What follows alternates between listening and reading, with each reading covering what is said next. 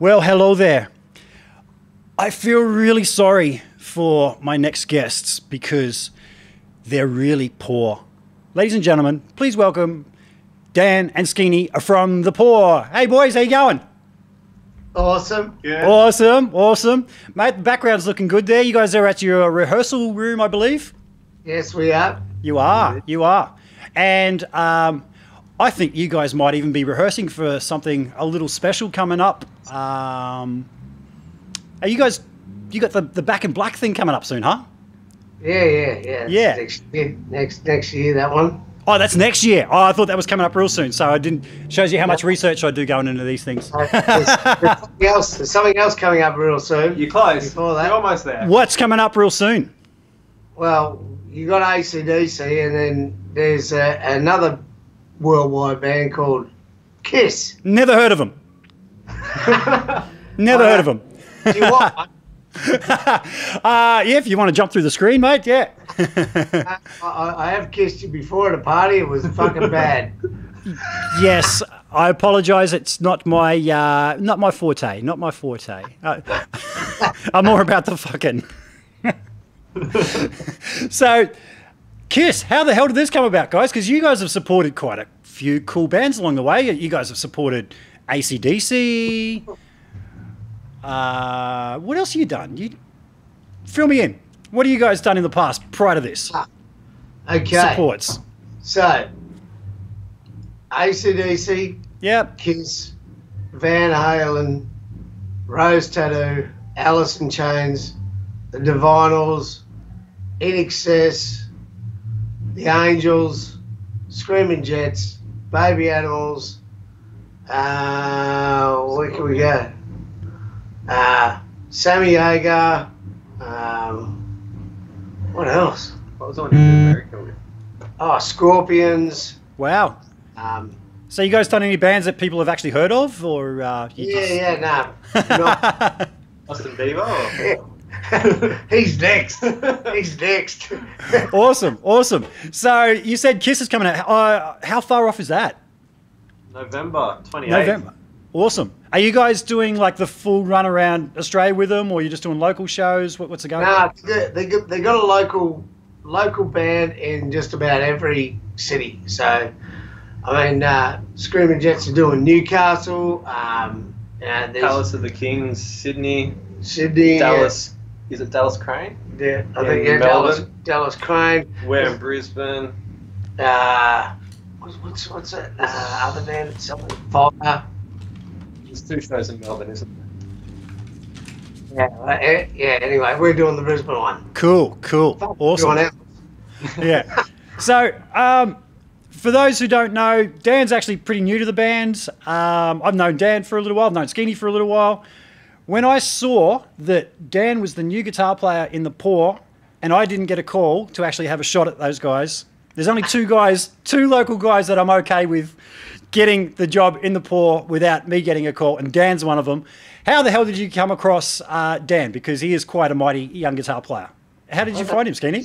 To tell that story because, well, Matt's not here, and Matt was the one that told me. And Matt's, the bass player in the band. Yep. And me and him have been in the band since we started in 1986. 86, Jesus. Year before I was born. Yeah. See? And Matt was just saying, oh, fuck, we've got to check this guy out. And we just went on a wing and a prayer and went, well, fuck. We didn't have anyone. I had a few guys in mind. But you told me, Skeeny, along the way that as soon as you jammed with Dan, you just went, "Do we need to do this anymore? This guy's got it." That was it. It was just like Pretty much second song in, he was like, we need to go to the pub. yeah. I just said, why? I said, turned around to Matt and Gavin and just said, well, I don't need to fucking walk away from this rehearsal and go and think about this. As far as I'm concerned, he's in. And they turned to the rest of the boys and they went, fucking, yep, we agree. Yeah. Yeah. No, Dan actually, I've filled in for Dan's bands, one of his cover bands in the past, and always known that he was quite a dynamic performer, which, when you know him in real life, he's kind of a shy, reserved kind of guy, but he gets up on stage and he's all got the hair going around, the jumps and all that. And completely opposite. Look at him right now. He's shitting himself. So bad at these interviews. That's why I've got my companion here, just the moral support, just to keep me sane here. Yeah. Like I said, guys, doing this, man, you forget. We just end up just us talking shit like we normally would, catching up with folks, and before you know it, you go, really? We've been talking for 2 hours, 3 hours? But, yeah. No, it was good choice there in getting Dan. So, Dan, had you heard much stuff? You were a bit of a fan of the band beforehand? Yeah, my mum had their album when I was a kid, actually. And I'm not sure whether it was before I started playing guitar, but I remember I used to put that album on at home when my parents weren't even at home. I used to just crank the shit out of it. And I knew all the songs, but I never learnt any of the stuff prior to getting the call about playing with the Poor, and I don't know why. I pretty much put it down to the fact that I loved the album when I was younger, but I was still not good enough to play the stuff at that point in time, and I sort of just moved on to other stuff to learn, and I never went back and learned any of the Poor stuff. I just loved the album. Yeah. I got to say, the first time I ever saw the Poor was at the Playroom back in the early 90s. And Skinny, you said you've been together since 86, and you guys have got a reputation of being one of the hardest rock and roll bands in Australia. And, man, you guys really are a standout live act that I've seen over the years. Saw you again at the Big Day Out a few years ago, and just mind-blowing as a front man. If anyone hasn't seen Skinny, he's got the goods. With Dan on guitar now, man, that's a powerhouse combo. I reckon you guys it's a great pairing. Thanks, man. That's an awesome thing to say. And that's what we've always prided ourselves on. You know, it's the live show, and every song that we write, you know, it's all about what can be heard to the people. You know, like and everything that can relate to the people. You know. Yeah. And having Dan in the fucking band now, it's like just like it's almost like everyone's not watching me anymore; they're watching him. Yeah, right. Yeah. Totally. Awesome, yeah, man. he's one of those guys, isn't he? Yeah. But we work together, and it's fucking and the more it's like, the more that we're playing, it's just fucking into it, you know. Yeah. Starting to learn where to go and not run into this guy, because he loves to run around on the stage, and I'm very much like that as well. I love having my room, so like I've got to be. You got your peripheral. Yeah, I got to be mindful I don't swing around and accidentally clobber him one. Yeah. Actually, on our last tour, he smacked me in the face with his guitar, and I was like, whoa! And it just was one motion, and none the wiser. Yeah. Oh, I was gonna ask if you guys have had any monumental clashes on stage so far. Just one. Just one? And mouth guard on stage, I think. Go out with some padding, get ready for war. That's it. Fucking earth. Let's armour up. Yeah. I got to say, most of my guitars have got dints in the end of the headstock, and it's usually from lead singers who keep putting their fucking mic stand right in front of me. They'll be rocking out, and then they grab their mic stand, they go, boom, put it right in front of me, and boom, there it is. And it's like, they're bastards like that. Bastards, all right, yeah. So, Skinny. Guitar have a little bit of consideration when it comes to that. It's the ones that don't play an instrument that you got to worry about. True, very true, very true. Yeah, I'll play an instrument. Yeah, that's what I mean. Sometimes. Well, this is why I was stoked to get you in on it as well, Skeeny, is because when there's solos going on, you grab the guitar and you become Malcolm for a solo, which is really good, and it really works live. It fills out the band. It doesn't sort of drop and become one less. So that's freaking awesome. Is that something you've always done? Well, when I first, when the band started and that, I fucking had no idea how to play guitar. It was about 2 years in, I started learning how to play, and then I was, started going to the boys, maybe I'd just come in on those little bits, and then once I got me first cordless mic, because I'll be singing, and then I got to put me arm through the guitar as I pick it up. Yeah, right. You don't want to lead happening there, because it'll just fuck you up. Yep. So yeah, it just started working, and then yeah, because just watching great musos, Yeah. play so fucking tight all the time, it makes you tight. It does, doesn't it? That's what's made me a great rhythm player. Just listening to these guys all the time. Yeah. I give all the credit to them. Awesome. Yeah, you're only as good as the musos you're hanging out with. That's for sure. That's for sure. Now, Skeeny, as I said, man, you guys you mentioned you've been around since '86, and by the time I saw you guys, and I reckon it's probably about '91 or something, you guys were definitely a well-oiled machine and just firing on all 4 cylinders, all 8 cylinders. Fuck it, all 12 cylinders. And dude, tell us a bit about how the band originally got together and everything. Well, straight out of school, the very first guitarist, when I moved to Darwin, I moved from Victoria to Darwin, and the first guy I sat next to in my home class at Dripstone High School in Darwin was Chris Ridsdale, the original guitarist, who's sadly died last year. Oh, bummer. But, yeah, he was. And the first thing he showed me was a guitar book, this book of guitars, and I was right into it, and we became friends straight away. Started going to some parties that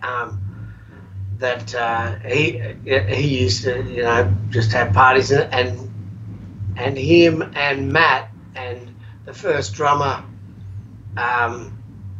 Mark Davis, we used to play in the corner, and as soon as the first party I ever went to, I just came up and just started singing with him, just getting into it, just loving it, I was a bit of a punky sort of dude back then, and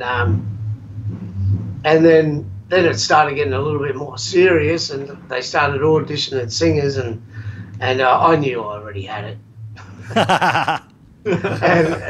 And they've said the same thing, fucking, we just had to do it, and audition other. But from them, we actually had a band. There was another guitarist in the band, this older wog dude, and the band was called Foreplay, and we did our first gig was all these cover bands at Darwin Amphitheatre.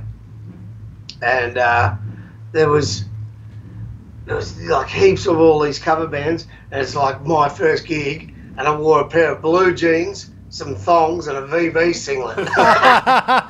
Classic. So that was your first band?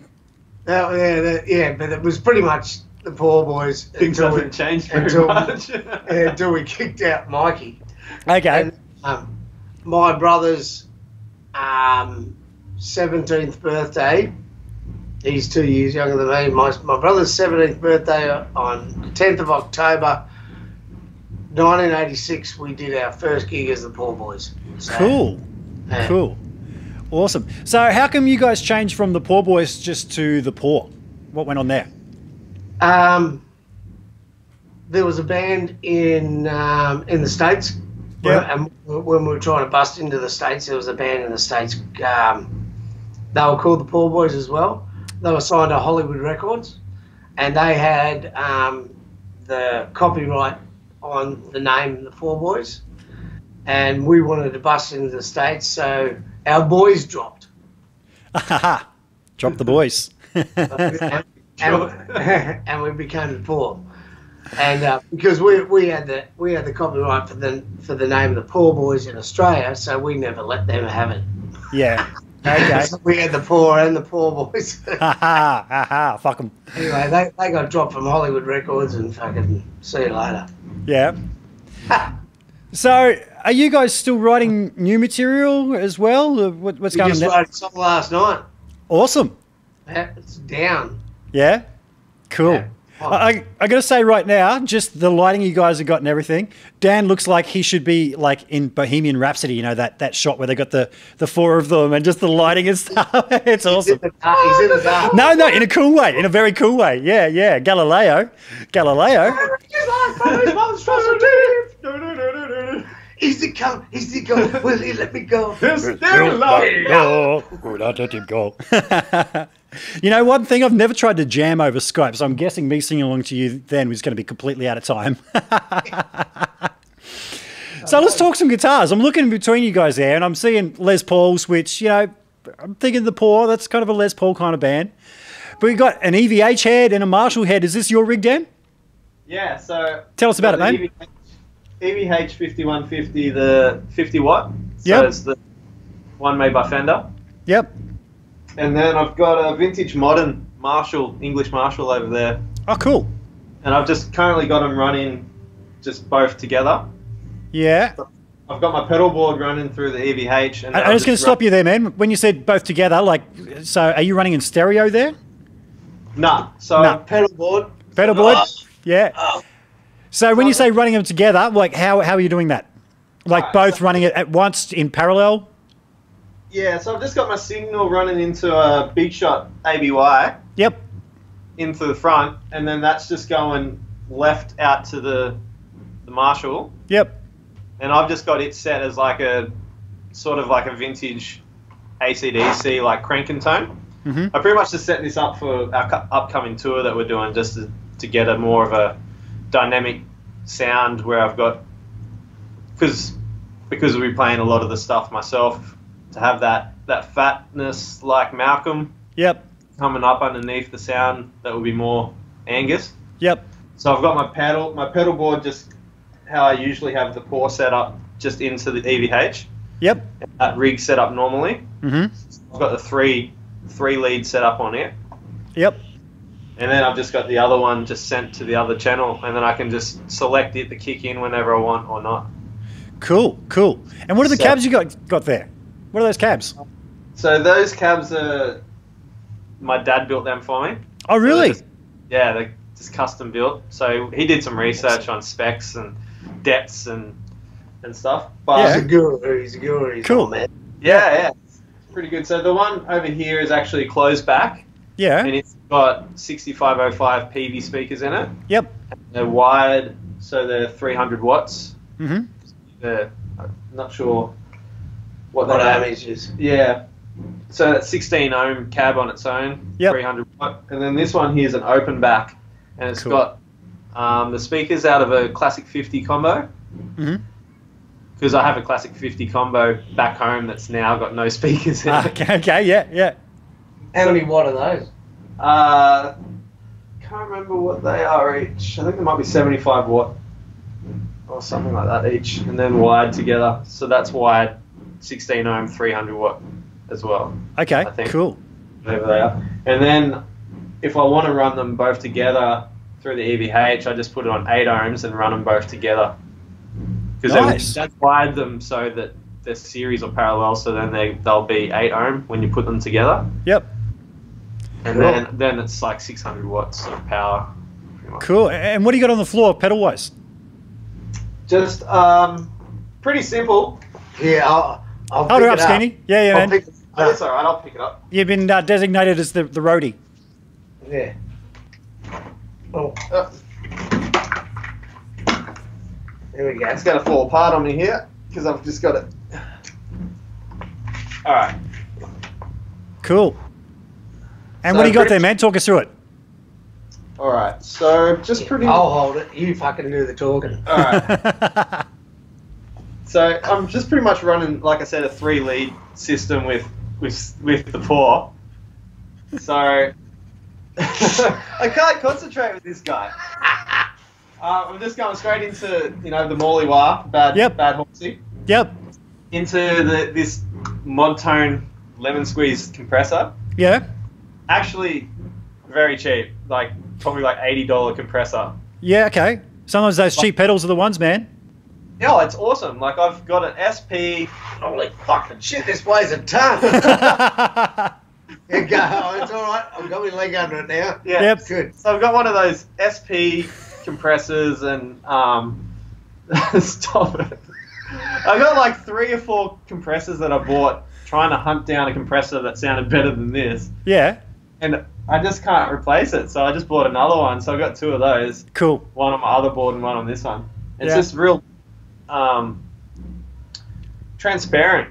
Mhm. So it's, you just can't really tell it's there, but it boosts and colors the amplifier. So it just gives it a bit more sustain and actually brings out a lot more elements of the amp.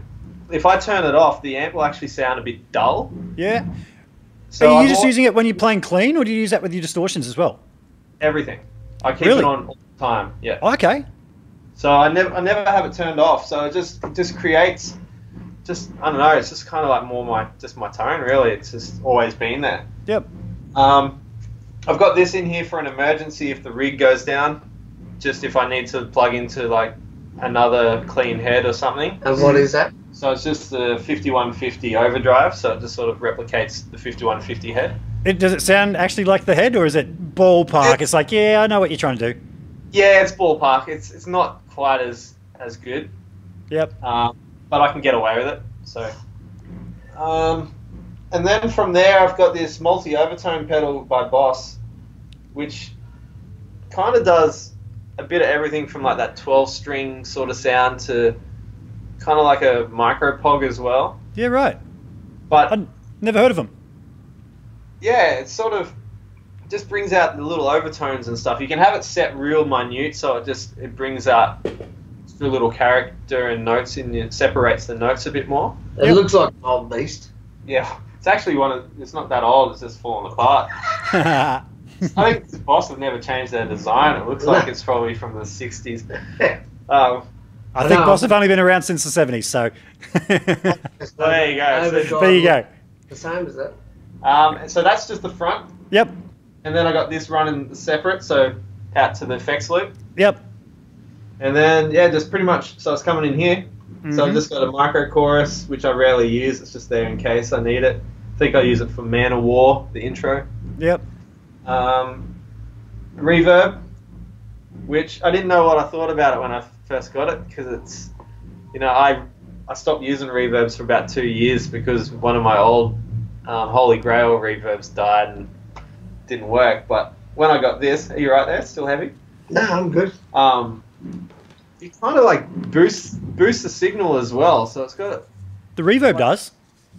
yeah, this one here, the Creamer by T-Rex. Yeah. Okay. Like, it just gives it like a natural boost and then just almost gives the essence of a compressor as well. Cool. So I pop that on and just turn it right down so it's only slightly in there. Yep. And then I've got the Time Machine Vox, the Yep. Joe Satriani delay pedal. And then just finish it off with a volume pedal, just so I can just turn it Control down. everything. Yeah. Awesome. Awesome. And what about you, Skinny? What are you playing through, man? Straight through my Marshall JCM 800 lead series. Nice. And guitar, the one with the pointy headstock behind you is yours, isn't it? Yeah. Yeah, I forget. Is that a Charvel or something? No, it's a Kramer. Kramer. Strike. Oh, nice. You had that one a while, huh? Did a gig for this guitar. You did a back in gig the for that. day. Yeah. Yeah, $600 was what we used to charge for a gig back in the day. Yeah. And yeah, this guy had one, and I was like, I want it. And he goes, well, you can do a gig for that. You can play at our party. And I said, boys, I need to get that guitar. And that was like the real change Awesome. for me becoming a guitarist. you Yep. know, Yep. For real. You know. Is that something you started doing way early in the piece? I think you said you did, yeah? Or was that something later on you were going, I just need to fill it out a bit? Or did you wait to get a bit better on guitar before you started doing that? Or what was the thought there? No, it was pretty much as soon as I could. I had enough balls to play on stage. I was into it, but the guitars that I had were shit. So when we did this, that was pretty much, God, about a year after I'd been playing. Okay. So about 3 years into the band, and I got that guitar, and then just after that, I got my Marshall. So nice. Now, Dan, prior to this, years ago, you were in a little band called Nine Sons of Dan. Yeah. How old were you when you were doing that? So it was 2008, I think we started. So what am I? It would have been, what's that, 9 years ago? I'm 32 now, so what's that? that's 11 years ago. 11, yeah. Okay. So my question is, how the fuck can you have 9 sons when you were 20 years old? He's talking about me. Oh, well, That's what he's doing. I was just highly He was the fertile. 9th son. He was my 9th son. Oh, okay, yeah. 9th son was supposed to be 9th son was Dan. No, it's actually Papa Skinny. just highly fertile. Yeah, sure, yeah. I'm joking. You It was were actually- working at a fertility clinic and populated everyone yourself, yeah. I had the best sperm, so everyone just came in and used mine. So this is what happened. Classic. Now, I mean, dude, I've talked to you about Nine Sons of Dan. I can't say I've actually heard you. No, I've seen a film clip or two, but you guys were doing all right for a while there, weren't you? Yeah, we did quite well for, a few years. You probably never heard of us because most of our, age bracket was 15 to 17. Yeah. Old girls. That were the people that used to follow us. No life. problem with that. Tough life. There's not a problem with that at all. No, we did quite well. We had a song that made the charts and stuff. She's So Fine back in 2012, I think it was. Cool. She's so fine. No, not that one. That's the Easy Beats, isn't it? Yeah, so we did a few big gigs. We toured with Simple Plan and did the GC 600 with Good Charlotte and supported The Darkness. Awesome, man. Nice. Good. And I love The Darkness. Yellow Card, and I think Tonight Alive, which are now quite big. Back when I think before they made it big in America, we did a gig with them. Yeah. And, yeah, I know. We did a Rock the Schools tour around Australia, which was a government based. It was like a tour that they did around all the schools, pretty much, and they had pretty much just a full setup. And we used to just go around and just rock up and just perform, and they would do workshops about Pro Tools and stuff to the kids, and they'd have a feature band each year, and we did that for 6 weeks or 7 weeks, and then did another one in WA as well, which was actually really good for our band back then, because pretty much that's where a lot of our fans came from, with like the hundreds of kids that watched us every day at the schools. Cool. Awesome. Well, we just got a comment in the comments and reaction section that says, Skeeny's love child fucking rocks. Yes, he does. Yes, he does. He's not actually my son. So, I mean, this is a guitar kind of chat. So, Dan, I'm going to hit you with, man, what made you get into guitar in the first place? Oh, my sister's boyfriend at the time played guitar, And you just thought it was cool? He brought it around to the house, I'm pretty sure, and then so my memory's a bit fuzzy from when I was younger. So and then What, too much drugs back then? No, I never took any, you idiot. And then I think my dad saw that I showed interest in it, because I was just like, oh wow, And so he bought me a nylon string acoustic for my 10th birthday. Oh, wow.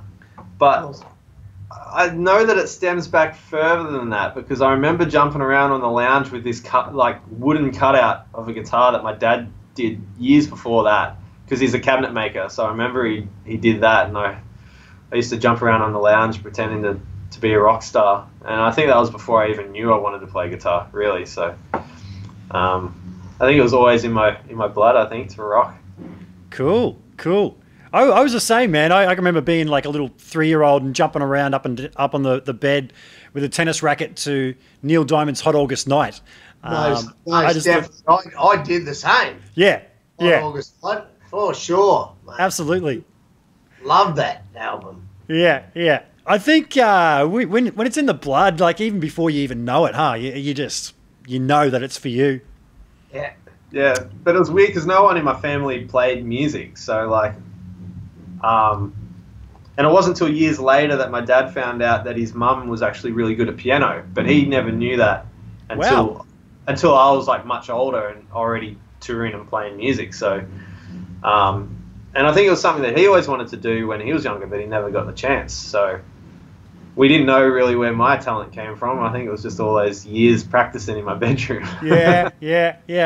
That happens. How about you, Skeeny? Like, what got you into singing? You said you started out at this party. Had you sung before that, or was it just like, I'm gonna have a go with this? I was singing all my life. Yeah.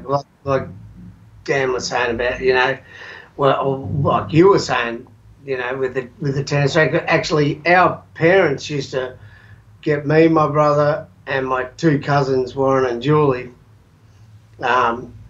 And we used to have to do a show for them whenever there was a party.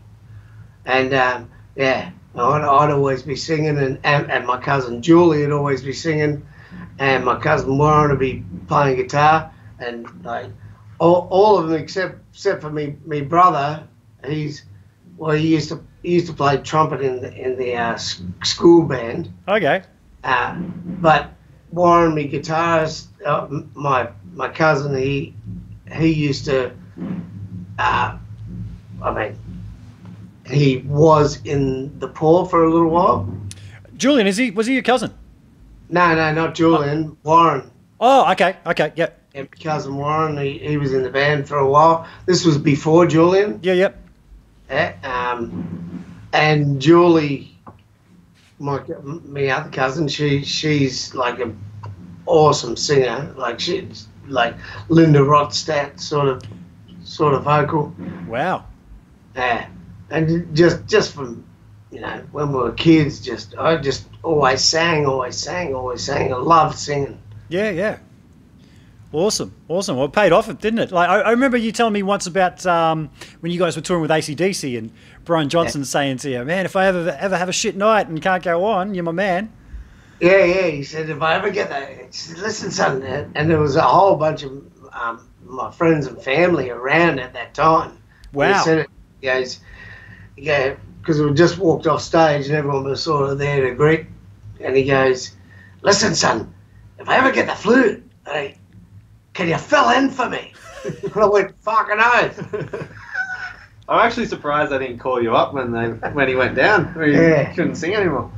I did see some people on Facebook posting when he had to pull the pin that everyone's going, yeah, you should get Skeeny. I did see some of that getting around. Yeah. I would have liked to have done that. Well, some of who wouldn't? Some of the stuff I've seen you doing AC/DC in the past, man, you can nail Bon and Brian. So that's not many people can do that. You grow up listening to it. That's what I grew up singing, like, and you can't deny that. Like, fuck, it's like guitarists learning to play. Fucking if there was someone that loves Mark Knopfler, they end up having a great finger picking and just awesome tone and. Totally. Yeah. What you listen to definitely seeps in. Yeah. You said Mark Knopfler, and when I'm playing clean style, to my ears, I sound like I'm blatantly trying to sound like Mark Knopfler. Now that I say that, people are going to pick the shit out of my playing. But yeah, but Boom Boom picked the shit out of it. yes. Like, how does he hold his hand like that? Yeah. Skeeny, one thing I wanted to know, man, singing, especially in the style that you do, is very demanding on you physically. And, you know, you're getting older now, mate. You're in your 30s. So do you ever add 20 years to that. Shut up, my father. You're my brother. So do you ever think to yourself, man, I'm just getting too old for this shit to go out there and put as much effort into it as you do? Or is it a case of when the lights go down, man, it's all on? Fucking, it's all on, mate. Yeah. It's all on fucking just about every day. You know, what are you talking about? Yeah. Yeah, no, fucking, it's just something. I mean, it gets tough sometimes. Yep. But it's just the love, you know, the love and the camaraderie and the fucking just the love of music and our band, you know, our band to me is fucking the best band in the world. You know, but I'm a bit biased. Yeah. You know, but that's the way I treat it. You know, like fucking, I love being with these guys. You know. Yeah, I got to say, man, like there's a handful of classic Aussie pub rock bands, and you guys are definitely one of them. You know, with the Baby Animals, Angels, Screaming Jets. You know, it was the last of a breed, man. You guys that Aussie pub rock sound was an absolute killer. So it's great to see you guys still kicking, and it's not like there's one member trying to fly the flag still. It's exactly. Yeah. So yeah, man, you guys kick ass. If anyone's never seen The Poor Wife, go see them and they'll be coming to a town near you. One hell of an experience, I got to say. Ooh, cheers, man. Thank you very much for that. Yeah. So Dan, I'm trying to hit some buttons over here, but my thing's got to bring it into focus. Hold on one sec. Do you want a beer? I've got one here. Oh, you got one there? I'm going to get one. You go get one, man. That's cool. I'll chat to Dan. Yeah. I'll be back one jiffy. Shake of the Lamb's Town. Dan, what are you working on and you're playing now, man? What do you... I mean, we all have times where we go, man, my alternate picking sucks, or my knowledge of the fretboard sucks, I need to expand. What are you working on in your playing right now? Do you get time to work on playing stuff when you're playing? Well, lately it's just mainly just getting prepared for tours and stuff. Recently it's just been honing in on that Back in Black album that I've been preparing for our next tour, because we're doing the Back in Black AC/DC tribute 40th anniversary tour in January onwards. So, I mean, I'm just been honing in on that stuff, trying to get a touch on some of Angus's, stuff. Because, I grew up playing a lot of Zeppelin and Sabbath and all that. I did play a little bit of AC/DC, but I didn't focus really hard on his technique or any of his style. So I like to, recreate, not recreate, but I like to learn things from other guitarists and then put their styles into my own, really. So I don't really sit down and focus on too many techniques as such anymore. If I rehearse or practice, I generally just sit down and play whatever's coming to my mind and just try to expand my own mind and my patterns and just play how I'm feeling. If I'm feeling a bit rusty, I'll go over a pattern that I'm used to separate my brain from my fingers. Like I think there's a technique that a little warm-up exercise that Steve Vai used to do, which is just a 4-finger exercise where you just transition between the different patterns all the way up the scale and then back down. Cool. Just to get kind of like a bit of separation from what's going on here to my brain kind of thing, and just to get each finger working individually so I don't have to focus so hard on it mentally. Yeah. I do a lot of that stuff too, just so like when I'm on stage, I don't have to think so hard about what I'm playing. I can actually I can concentrate more on rocking out. So as long as muscle memory. Yep. getting that down so I don't have to think too hard. Yeah. But Yeah. he's definitely got that fucking down. I Yeah. have to tell you. Like, some of the shit that he does, on stage I would just go, holy fuck, did you just do that?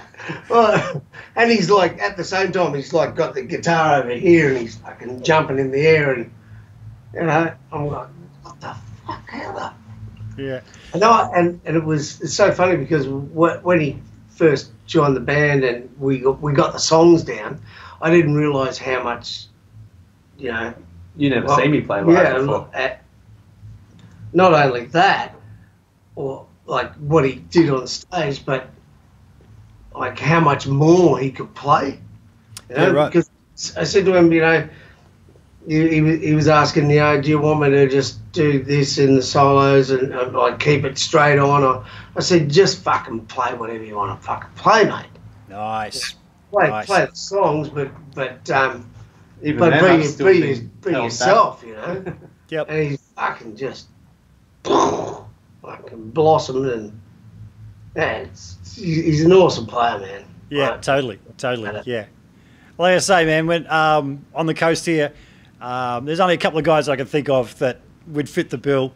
And yeah, you got the right guy there. There's not many guys with Dan's stage presence that can join a new band, go up in there and pull that off without coming across as a knob.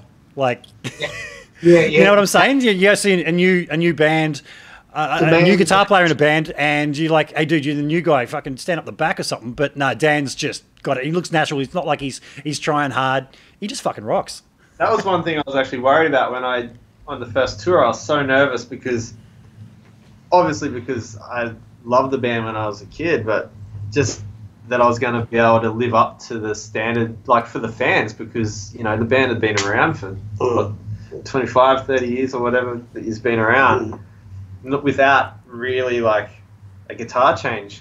You know, I was the first full change member like this, you know. Like, yeah, well, since we were playing covers. Yeah, right. Yeah. So that's when my cousin was playing, and then Julian came in the band, and then we started writing songs from then on. Yeah, so I was a bit nervous on that first tour because I didn't want to come across as like I wanted to make sure the fans, you know, weren't disappointed. So Yeah. but I didn't want to come across like. That's why I said to Skinny before the tour, like I just want to make sure that I'm playing within the bounds of the band. Like I didn't go full, you know, Eddie Van Halen on their ass and just Yeah. it's not, you know, because I'm capable of playing like a lot of that stuff if I need to, a lot of shred stuff. So I had to like sort of just play what needed to be played and then just perform to what I think needed to be there. And not overstep my bounds, but yeah. But we already sort of established that in when he was getting the songs down, you know, when something wasn't going like in the way of the song, most of the time I was just basically saying, you know, Dan, this is where the song is, you know, fucking it's fucking feel the rhythm of the song. The song is fucking going like this, because that's pretty much the poor songs, you know, when there's a riff like Ain't on the Chain, you know, digga digga digga digga digga digga digga. When that fucking rhythm is going, you gotta really listen to that rhythm, because it is just a fucking, it's in the pocket, but it's like I said, you're sitting back in there, just going. He's a fucking train just cruising along, you know. Guys, we got a few comments in the live chat. Dame Dixie Chick, fuck yes, Skinny for AC/DC. Now, also, I just saw in here, I've got a few. Ask Skinny to do some rap dancing. That's from Rob Giddings. Oh, fucking Rob. Rob. Oh, he's an old boy. Dame Dixie Chick is also saying Skeeny will still be rocking when they put him in the box. Are you coming to Adelaide for that? I assume they're talking about the Box. Come to Adelaide and put me in the box. Yeah, put you in the box in Adelaide. Wouldn't be the first time you've been in a box in Adelaide. I'm not going in a box. I go, they're fucking burning me, mate. I need carbon back into the earth. Yeah, so are you guys going to be going to Adelaide for the, I'm assuming they're talking about the AC/DC Back in Black album tour? I don't think there's any shows in Adelaide yet. Not as yet. Not as yet, but there are possible shows on the horizon, but we don't know where they are as yet. Okay. Ask Skeeny to talk out the Nightcliff days. Do you know what that means? Yeah, I know exactly what the Nightcliff days are. What are you talking about? Hey, it's Wednesday? Or are you talking about... because the Nightcliff Hotel used to have a mesh across the front of it. Oh, really? Across the stage. Yeah. And, like... Chicken wire? Thursday nights we used to get up there and play when we were a cover band back in the day. And all the black fellas would be up the front just throwing fucking bottles and shit. Like, it was crazy. Like, full on crazy. Yeah. I remember those days. Remember, hey, Wednesday. So Dame Dixie Chick says to tell Skeeny it's Bridie. He won't know me by my other name. So if that rings a bell for you, mate. Yeah. She's Dame Dixie Chick, and she's saying, "What the fuck? No shows in Adelaide." Ask her about the time she was out the front in the jelly wrestling ring. Well, she just heard you. She's watching, so I'm sure she'll drop a comment about that. I still remember, bro. Don't you worry about that. Yeah. Now, man, you're saying about the chicken wire. I've done one gig, and it was in Darwin. It was I tell a lie. It was Tennant Creek, smack bang between Darwin and Alice Springs. I played a show there. I've never been so scared in all my life walking down the street, man. And they had chicken wire across the stage. That was a first for me. Tennant Creek was probably the roughest town in the NT. Yeah. Did you play Stand By Your Man? No, man, we Stand by your man. Give him 2 arms to cling to. And something warm to come to when nights are cold and lonely. Oh, that's so good. Yes, if anyone hasn't seen the movie, it's the Blues Brothers. Yeah. You threw me off. Lost my chain of thought. What was I going to say? You were playing Tennant I was playing at Tennant Creek. The singer, I was playing in an In Excess tribute show. I joined the tour the day beforehand because the guitar player that they had lined up turned out to be a bit of a knob, and they sacked him the day before they went away, and I learnt 30 songs before jumping in a little tour van with them. The singer went to take a shower just before showtime, and the locals were getting restless, and the publican came up and said, "You guys have to get up and play now." And we go, "We can't, the singer's not here." He said, "I don't care. If you guys don't start playing now, these guys are going to start beating the crap out of each other. Play." So I got up there and I sang, and I started playing all these not ACDC, Hoodoo Guru songs. It's about the extent of my vocal range. And I remember the singer coming out and just looking at us going, "What the hell? Playing without me? What the fuck?" And it's just like, dude, we were told, play now or there's going to be trouble. So we did. And yeah, Tennant Creek was scary. Yeah, Tennant Creek is scary. Yeah. Well, have you guys been there recently? I guess that's not somewhere you were to. That's where my brother's wife is from. All right. Okay. It's very scary. Yeah. His wife or the place? That's my brother's wife. Very scary woman. What? Okay. Can you think of something that's happened? What's the scariest thing that's ever happened on your stage? Scariest place you've played, or just a standout gig you just went, "Whoa, never again"? Is there any of those? I think we were playing with the Scorpions, and we were in Oakland, just outside of San Francisco, and me and Matt decided to go for a walk out of the stadium down to the shops because we wanted to get some smokes. Yeah. And these state troopers pulled up and said, "Hey, where are you guys going?" And we were like, "Just down there." And they're like, they've noticed our accident and they said, "Where are you guys from?" We went, "Australia." And they're going, no, where did you guys come from?" And we're like, "Australia." And they're like, "No, where did you just walk here from?" And we're like, "The stadium just there, you know?" And they're like, "Get in the fucking car." We're like, "Oh, fuck off, well, why?" You know? And they're like, "You're not going down there." And we're like, "We just want to go and get some smokes." He goes, "You're not going down there, man. See those guys down there?" We're like, "Yeah." He goes, "They'll fucking kill you." Wow. He goes, Wow. "Get in the car. We're taking you back to the stadium." And that was it.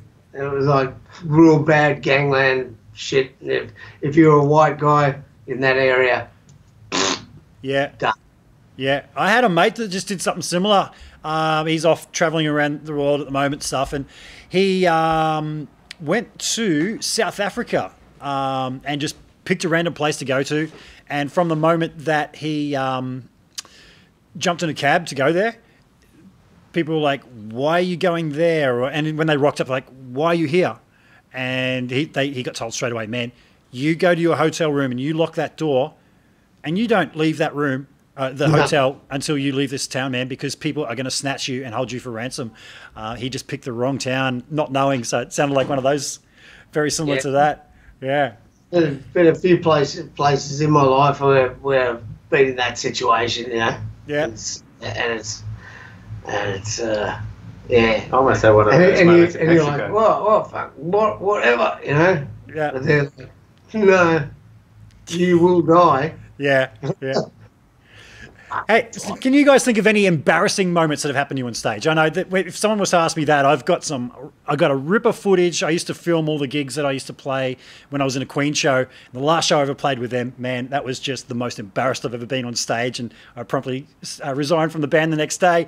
But do you guys have any standouts? Dude, come on, you got to tell us first what you did. No, I didn't do anything, man. The singer just completely could not find. He didn't wear his in-ears. He normally wears in-ears, and he didn't that night. And just could not find the pitch. I got footage of it. It is just, like, yeah. It's like, dude, I got told by the management, if that ever happens again, just take over lead vocal so he can hear what key he's supposed to be in. I said, yeah, man, there's not going to be another gig. So, yeah. Any standout embarrassing moments for either of you guys?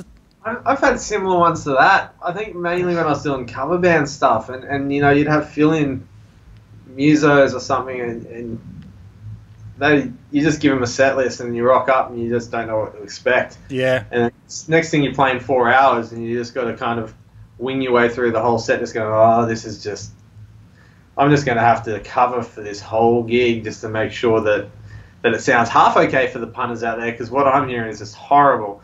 Yeah. Like, I mean, I've had things like that happen before where you just got to cover someone's ass. But as far as embarrassing things, I haven't fallen into a drum kit or done anything like that yet. You know, I'm looking for the day that I embarrass myself that way. I've had a guitar fall off, like strap locks just breaking. Yeah, I've had that one, yeah.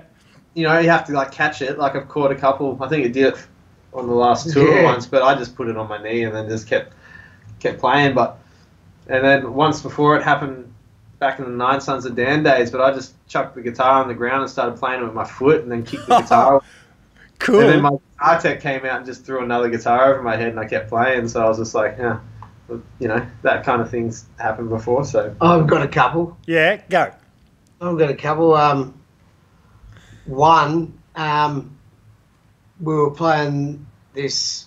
We flew down from Sydney to Melbourne to play this big biker show, you know, and bikers to build this stage out of scaffold and shit. And I came running out on stage, first song, and they had a big like catwalk for all the strippers and everything, and there was like a witch's hat, you know, a parking cone, right in the middle of the stage.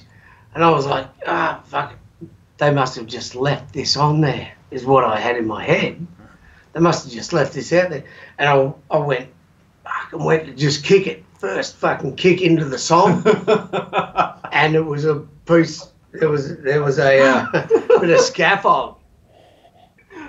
And I just smashed, I reckon I broke my toe. And fucking deuce, smashed it like it didn't move. I just went, oh, really died. And then just kept going, come on, do the whole gig. But the other one, we were playing in, where was it? I think it was Gove.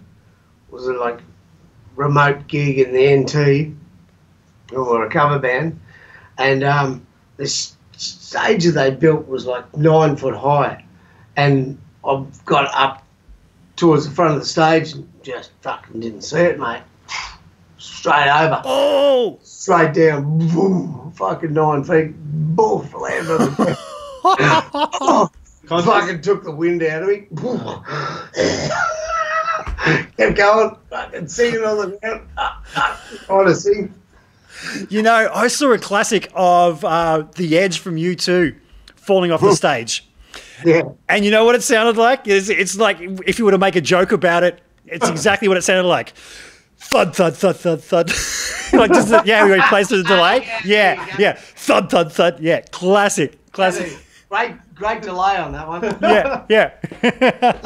Delay. Oh, man. You know, I went and saw Prince a few years ago now, and he had the strange shaped stage, and he got a bunch of people up on stage, and I saw someone go to walk off and just fully not see one of the indents in his love symbol thing and just go bang like a piece of shit. That was kind of funny. Awesome. Oh, people falling off stage, it's not good, but it's always a good... It's so hilarious. Yeah. But it's so embarrassing, man. It is. I've done it. There's a couple of times last tour that you just launched off the stage towards the barrier. I think Cooley Hotel, you launched off, and I'm just like waiting for your foot to get tangled or something. You're just through the air, just diving in, almost like taking out the front audience as you go. Just like, oh my God. Well, doing that kind of stuff, you really need the crowd support, because if they move out of the way, you're screwed. Sometimes you don't need crowd support. We were in fucking Mexico City with AC/DC, and I jumped off stage. It's 18,000 seat arena. Jumped off stage, and sort of like you've been to Sydney Entertainment Centre. They got the part where they're seated on the bottom. Yep. And then there's the brick wall with the stairs going up. Mm-hmm. But then there's just stairs going up to all the seats and shit. But in Mexico City, on top of that brick wall, there was a 6-foot fucking fence. Okay. Right? Yeah. This fence that went all the way around, and I jumped up on that fence. As soon as I jumped up on that fence, fucking 5,000 fucking crazy Mexicans decided to just come down and fucking come and sing with me. Because I was like, come on, let's go. And they're like, okay. and the fence is like, and I'm like, fuck, I was pinned against the fence. And they're trying to grab me mic, and I've got a hold of me. And then I've just like managed to get myself, because I jumped over it, and then I managed to get myself up on top, and I was just getting up on top of the fence when the whole fence came down. Oh. And I jumped clear of it, jumped out and and then fucking jumped over all the chairs and fucking back on stage. And the security guy, Bob from AC/DC, he was like, what the fuck were you doing, Skinny? What the? I'm like, I didn't know they were going to come and fucking rush me. He goes, what do you fucking expect? They're crazy Mexicans. Awesome. Anybody else got in the crowd ever? Well, yeah, the times I've seen you, like I think Big Day Out, when I watched you were in one of the big tents, the big marquees, and you climbed up one of the big poles there, and it's like, you're not shy of climbing a PA stack if there's one around as well. It's all good fun, isn't it? Yeah. Love it. Put on a show. Yeah. Actually, when I mentioned kick-ass bands, one band I didn't mention because they're not quite Australian, Shihad, they're probably in the same category as you guys. Just man. kick-ass. They're awesome. Yeah, totally. Played with those guys when I was in Lump. So Yeah, yep. They're awesome, man. Awesome band live. Didn't they do a brief stint as like Pacifier or something like that? They did. Same deal. Into the States. Yeah. Because Shihad sounded too much like Jihad, and the whole 9/11 thing just went down, so they changed to Pacifier for the States. Did they have a song? Didn't they have they had a successful song during that period of time too, didn't they? That called Pacifier. It was Pacifier. Yeah, it's on General Electric. Yeah. Totally. So, I mean, we talk about the tradition of kick-ass rock and roll bands like that.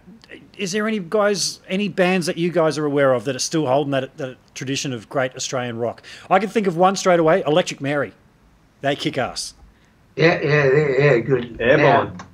Airborne, man. Airborne. You go and see Airborne live. Okay. They are just fucking modern day live, AC/DC, like pretty much. They're balls to the wall rock. Well, they're just so good live. Like you watch them live, they're just so energetic. So they just demand the fucking stage. That's why they're doing so well in Europe, I reckon. Yeah, right. Yeah. Well, I think you said it before, like a lot of those bands, they're all inspired by AC/DC, aren't they? All those classic bands. I read the liner notes of an Angels Best Of, and they said in there they were just trying to be AC/DC, like AC/DC. They even bought AC/DC's gear when AC/DC went to England, hoping that they could sound more like them, and then they realised, damn it, it's not the gear, it's them. But I think that's really kicked off the great tradition. But it probably even goes back further than that, like Billy Thorpe and For sure. Billy Thorpe. What's the Easy Beats? I mean, The Easy Angus Beats. Angus and Malcolm's brother, man, with the Easy Beats and Harry and Vander and fucking Young. Vander and Young, yeah. Totally. It's really funny. I was talking to, do you know Michael Browning at all, the manager that used to be AC/DC's manager back in the Bon Scott days? You know of him? Yep. I was talking to Michael one time years ago, and there was the series on the ABC called Long Way to the Top, and that had just aired, and I'd said to Michael, oh man, how'd you feel, being on that, talking about AC/DC and stuff, and he actually said to me, I was a bit annoyed. They just wanted to talk about AC/DC, but I've done a lot more than that. He said that wasn't my proudest achievement, and I said, well, what was? He said, mate, I discovered rock and roll in Australia. I was walking down the street one day in Sydney. I think he said Sydney. He heard this sound coming from a pub, and he's like, I've got to go check that out. What the hell is that? That's the future. And it was Billy Thorpe. So that he said that was his proudest achievement. And I guess, Australian rock and roll, it's been around for a while. It was like Masters Apprentices and stuff like that in the early days too, that was around about the same time too. Big on the getting Australian rock out there. But I tell you what, for Billy Thorpe, that's one person I'm glad that I fucking met, and he was an absolute fucking gentleman, and what an entity in rock. Like, we recorded at his studios a couple of times, and when Clarkey, you remember Greg Clark? Man, I never knew Clarkey. I know of Clarkey through so many different people, Baby Animals, through to Skitsy and all those kinds of guys, and I never did actually meet Greg Clark, but I heard he was absolutely phenomenal. Yeah. Well, before Chippy was our fifth member of the band, Clarkey was. Yeah, right. And he used to run Thorpe Studios in Sydney. Okay. On Mountain Street.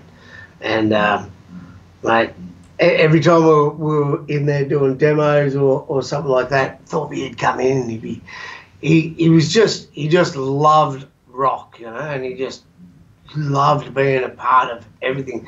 And any songs that we were playing in there, he'd be like, oh, what about trying this, guys? I really like this one. Like, what's going? He just loved being a part of anything. Yeah, it's awesome. Yeah. Such an underrated player too. He was such a great player. He was fucking awesome guitarist, man. Yeah. Actually, forget how good he was. Like in today's standards, he doesn't get mentioned a lot, but he was actually a really great blues player, good player. Yeah. Can you guys see a Marshall box over behind me there? Yeah. Yeah.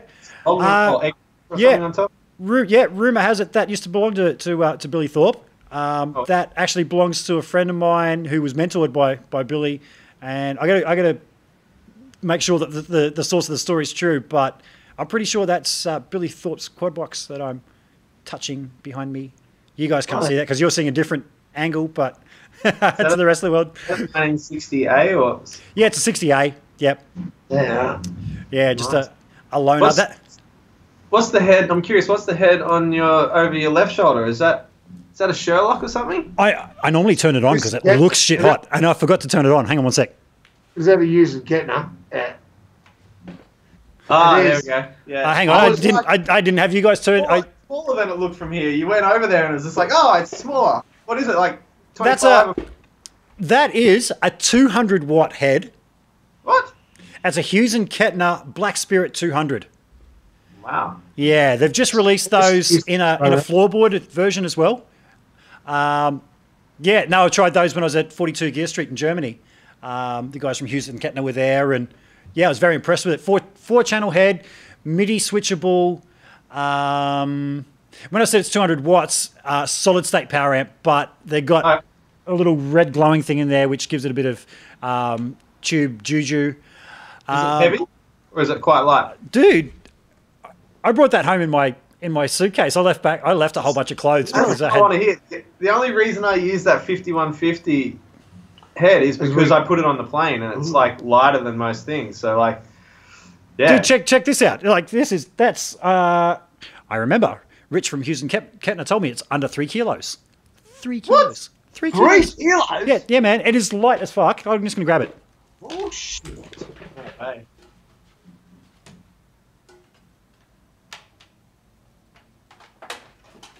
Oh, fucking look at the site. No. Oh my god! I'm gonna get me one of those. So it's like nothing. Really... It's like nothing, man. 200 watts, did you say? 200 solid state watts. Because you know Flashy, don't you? Yeah. Yeah. He used to use one. Triaxis. He had the not Triaxis, Triamp. Yep. Yeah. That nice thing sounded fucking awesome, man. Yeah. Some heavy sound. So what's the sounds like for a solid state amp? What's it like? How do you rate it, Rick? I really like it. One of the channels, I haven't had that much of a chance to play it. I'm going to start using this as my live rig because I can use it without. You can put it in your backpack. I can, but it's got the Redbox built into it, which is a really good cabinet simulator. So I can just use it as a direct unit. I'd really like their floorboard unit actually of this, just for small gigs rather than use my iPad. Dan, you've seen my iPad rig that I use? Yeah, I have. Yeah. So rather than you used it. I think you used it for one of the gigs. Yeah, I would have played it. Yeah, maybe filling in for you. I actually just played at Twin Towns, of all places, last weekend, and I thought my sound was sucking playing through my iPad rig because I was monitoring it on stage through Roland JC 120 or one of the smaller ones of those. It sounded like arse. And I was about to leave the place, and the in-house sound guy came up and said, "Dude, your tone coming straight out of your..." He didn't call it my iPad. He called it something else. He assumed it was like a dedicated guitar processor. He didn't pick that it was an iPad. He goes, "Man, that's perfect. The line out of that, I just turn it up. That very rarely happens. Normally I've got to EQ the fuck out of everything." But he said, "You just had that dialed." So, that's good. Yeah, I'll keep using that in the meantime. But yeah, I really want to get the Hughes and Kettner. It's hard to find good rigs to run straight in when you're doing those type of shows. Obviously, other than using Fractal and all those things, like running straight into a PA system, doing those little cover gigs, like the Grand Hotel and stuff. Yep. I think I was just using a Richie Kotzen Sans amp. Oh, really? Yeah, RK5 or whatever they're called. But I pretty much set it up how my whole pedal board is normal and used it as a preamp. So I used to run my pedal boards into that and just use the Sans amp part of it. It used to sound pretty killer. One night my amp went down and I had to plug it straight into the PA. Yeah. And then during the break, I ran home and got one of my other amps, and I think my old man was there watching. He said it sounded better when you just plugged straight into the PA with the RK5 and Oh, and my really? rig, Yeah. then just plugging the amp back in. So Yeah. Wow. Well, but so talking about playing some of those smaller gigs and having them play direct and stuff like that, how is it playing with the Paw and actually being able to play loud? Are you enjoying that? oh yeah, of course, man. Because I mean, you got a lot of nice amps, and you're actually getting to use them now. So yeah. Yeah, it is great. I mean, I used to be able to play pretty loud in Nine Sons. Like, surprisingly, when we were a pop band, we used to play pretty loud. But to be able to go out and play the stuff that you want to play loud, yeah, rock and roll, balls to the wall, just cranked up. I remember when we first went to play a gig. I can't remember where it was. I think it might have been the Cooley Hotel first rehearsal. We did a live rehearsal at the Cooley Hotel in the big room. Cranked it up, and our sound guy Chippy was just like, I was like, oh, is that too loud? Because I had both my boxes, I had the thing cranked up. He's like, nah, man, just crank it up louder. So I was like, fuck yeah, crank the shit out of it. And I think I cranked it up so loud that one of my speakers is blown in my cab now. So yeah, man, touring the country just playing that loud. My hearing suffered, so I might have to come see you at work soon. Yes, yes. But it's good fun. It's amazing being able to play loud. It is. Because you can't do it very often these days. It's hard in today's society to go play loud in the There's pub. something about that feel, isn't it? That's it, man. It feels good, huh? It's just, it just gives you that fucking energy, to just rock out more, because you like, dun dun dun dun, check me out, I'm incredible. Absolutely. I am Superman. Dun dun dun dun. Oh man, I haven't been game enough to go down the silent stage route as yet, because I know I watched your talk with Luke Palmer last week, and he's very heavy on he's doing the silent stage thing now. But under protest, I was really surprised to find out that he wasn't into it at first, and it took he took a bit of convincing. Yeah. So I mean, I'd love to be able to do that, and I used to have a lot of time for getting in the nitty gritty and stuff, but I'm just so scared I'd spend all that money and just play, just not dedicate myself to doing it, and just being like, oh, where is the sound? Yeah, I'd be going, where's our guitarist? I'd take my ears out and but I mean, I'd really love to be able to do it and save my ears for the next 30 years. Yeah. Fuck. Yeah, but do you guys notice any hearing damage? Like, you guys get the ringing ears and stuff after all these years, or? I've had tinnitus or whatever you call it for years and years now. Yeah. Yeah, I've had ringing in the ears for years. How about you, Skeeny? I don't have tinnitus, but I hear every now and then like a and it just disappears. Yeah. And that, they reckon, is like some of your hairs in your eardrums or whatever it is dying. Yep. And that's it. It just won't ever come back. But I'm still got good hearing these days. And so cool. No, in rehearsal we do wear earplugs nowadays, instead of like what we used to, just fucking. Yeah, it's the cymbals, man. It's the cymbals that kill you. I actually had a hearing test today. I was telling you guys earlier, it was my second day at a new job today, working for a company that does hearing protection and mostly, what do you call them? Hearing aids. And I tried a hearing aid on today for the first time. I got my ears tested just to find out about the process and everything.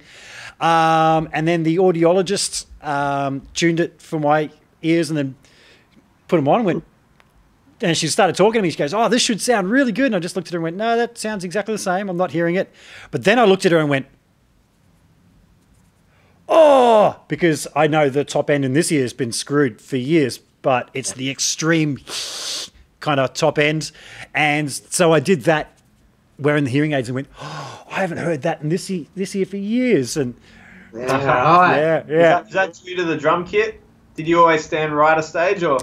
No, it's from when I was in the group Nemesis in my early 20s, and we used to rehearse like 4 nights a week, writing and all that kind of stuff. And the drummer's cymbal was right there, and he'd be smashing it, and it's a cymbal, just smash, smash, smash.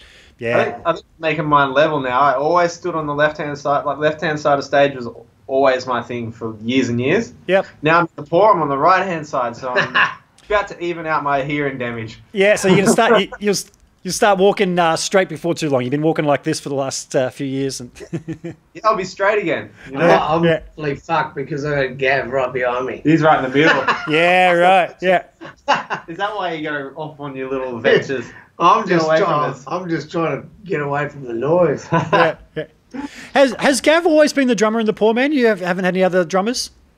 Yeah, no. Gav joined the band in '98. Okay. End of '97, '98. So that was after the hit, yeah. Because when I watch the film clip to your hit, James Young was the drummer. yeah, okay. Because I was thinking, man, Gav's looking different. Yeah, geez, he was a skinny guy back then. Yeah. But it's not him. Okay, that makes sense. He joined the band in '98, and James was the drummer before that. We had a couple of fill-in drummers before that, before James. But the original drummer was Mark Davis from Darwin. Okay. He was an amazing player. He was awesome, but he got married and decided that he just didn't want to do it anymore. And we were devastated, but we wanted to keep going. So Yeah. that was Dude, it. why the hell did you move to Darwin in the first place? On the oldies wanted to move there. I don't know. Okay, you moved up with them. They're strange people. Yeah. What, your parents are the Darwinists? My parents. The poor boys if you didn't move up there, so That's it. Good thing. Just checking out the comments here. We've got. I'll just go back a few there. Sing us a song, Skeeny. Airborne are friggin' insane. Electric Mary, fucking awesome. Rob Giddings. This one's about you, Dan. It says, you smash it out of the park on guitar, Dan. Love watching you rock. Thank you. And then he says, I play bass with your old sound guy, Will Gutwin, Skeeny. Do you have a sound guy called Will that you remember of, Skeeny? Loaded Billy? Ring any bells? Might have, but I don't remember. Much thanks to Matt. He is the man behind the reason why I picked up the bass in the first place. Thanks, Matt. Dude, it's rock and roll. How are you going to remember those days? You know, for a band that's as rock and roll as you guys, we did well on starting on time tonight. Okay. I know you were How's that? lucky because we were rehearsing beforehand. And we were waiting. Yeah. No, I did one with my mate Sammy Bowler in Detroit a few weeks ago, and I'm like, dude, we've got to start. And he goes, hey, man, it's rock and roll. People aren't going to want us to start on time. Yeah. Possibly. So, you mentioned all those bands that you've played with, Skeeny, like prior to Dan joining the band. There's a lot of big bands that you've opened for. Is there any of them that really surprised you as being just really nice guys, as big as they are? And is there any that you want to spill the beans on that didn't treat you so nice? Fucking oath. You don't have to. You can name a shame, or you can keep it. All of them are absolutely nice guys, absolute gentlemen. Yep. Great people, and you find that in everywhere you go around the world. You know, musos are awesome. Blackie Lawless, I have to say, is an absolute. See you next Tuesday. Really? Yeah. When did you meet him? That's Blackie Lawless from like Wasp, right? Yeah. Yeah. Yeah, we did the Australian tour with them in 2008. Yep. And the first gig, he's like, we want you guys to get out of the venue. Really? Yeah. And we're like, what? And, and the road crew come up, said, can you guys get out of the venue, while Blackie does his fucking sound check. And it was funny because Matt turned around and went, this is Australia, mate. Time to get fucked. Yes. Classic. we're the first gig was at the Enmore in Sydney. And like, where do you go in the Enmore? You've actually got to go walk out and go out on the street. Yeah. Like, fuck off. He's like, and then they said, oh, well, can you go to the band room? And we're like, no, we're not fucking going anywhere, mate. This is our fucking country. Yeah. and anyway, he didn't like that. And but we did the tour, and then at the end of the tour, we all went up and went to their band room, all shaking all the guys from the band's hands. Yeah, thanks for the tour, thanks for having us, blah blah blah. And Blackie's fucking sitting there, right, in this chair, and I put out my hand and I said, oh, thanks for the tour, mate, like this. And he looked at me and he just turned his head like this, and all the boys were just like, that's not going to go down good with Skeeny. And I went, you better fucking shake my hand right now, mate, before I knock you fucking out. Wow. And he looked at me, and like everyone was like, their whole band room, and like all of those guys and all of our guys, it was real fucking silence. And then he just put his hand out real reluctantly, and I fucking grabbed it and went, welcome to Australia, mate. Yes. So, yeah. Yeah, right. Oh, I thought you were going to say he ran off and hid behind security or something like that. No, I would have grabbed him. Oh. Away. I don't know. That just reminded me of a little story. Lincoln Park. No, I'm not going to talk about that. I'm not going to talk. There was an incident backstage at Livid one year, man. And the DJ from Lincoln Park can go get fucked. I know about that incident. Was that with the Sunglado boys? Yeah, man. Because I was just thinking about it, because I reckon I went to a party straight after that, and you were there, and I probably told you all about it. Yeah, I'm not sure. I think I got told about that a couple of years later. Oh, really? Because I'm pretty sure I was at the party afterwards. Yeah, it was the Lump Boys. It was at Dog's Place. Yeah. But, no, that DJ, I'm not even going to get to it. DJ, that's him. Yeah, no, and then went and he basically punched Jason in the face backstage. Yeah, he did. After Chester had invited Jason and I to trash backstage with him, so we trashed backstage. And in the corner of my eye, I see old DJ mate walking up to Jason, winding his fist up, and I'm thinking he's saying, oh, mate, punch me in the arm, I'm about to go on stage. And he smashed Jace fair in the face, man. And then the security were all there. The first guy to grab him was Chester, his singer. Rest in peace. Chester grabbed his own guy by the throat straight up and just went, what the fuck, man? I invited these guys. What are you doing? And was just full of apologies. They went and played. Chester just followed us around for an hour afterwards, just saying, man, please don't talk shit about my band. He's had a hard time. And didn't want to make that public for a long time, but Joseph Hahn, I think that's his name. Yeah, man, you're a fuckhead. Straight up. Yeah. You meet him, huh? Yeah. So who's been like super nice? I was going to say, is anybody taking you under the wing? But I've got some vinyl over here, which is the Angels Dogs Are Talking 12-inch single. And on the B-side, they had 3 unsigned acts they were trying to break. You guys, Baby Animals, and refresh my memory. Who's the third? Do you know what I'm talking about? Fuck, I don't know.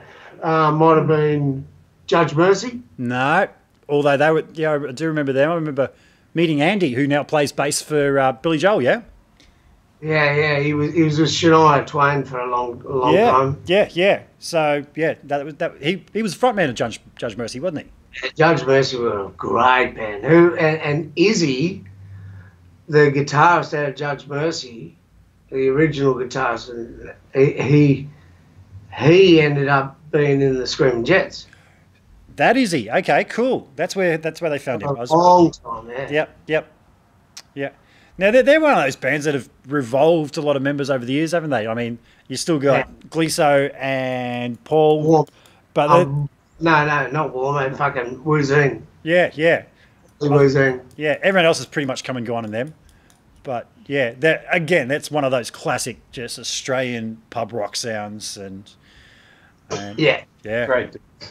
So, so just like best friends in rock, pretty much. Yeah, it was a little bit of a circle going there for a while. You guys, the last of it, really. And it's so good to see you guys still going. Cheers, man. Yeah. So, I mean, did that really help kickstart you guys? You know, the Angels giving you a bit of a hand back in the day. Do you think that really helped you guys, or was it just sheer determination?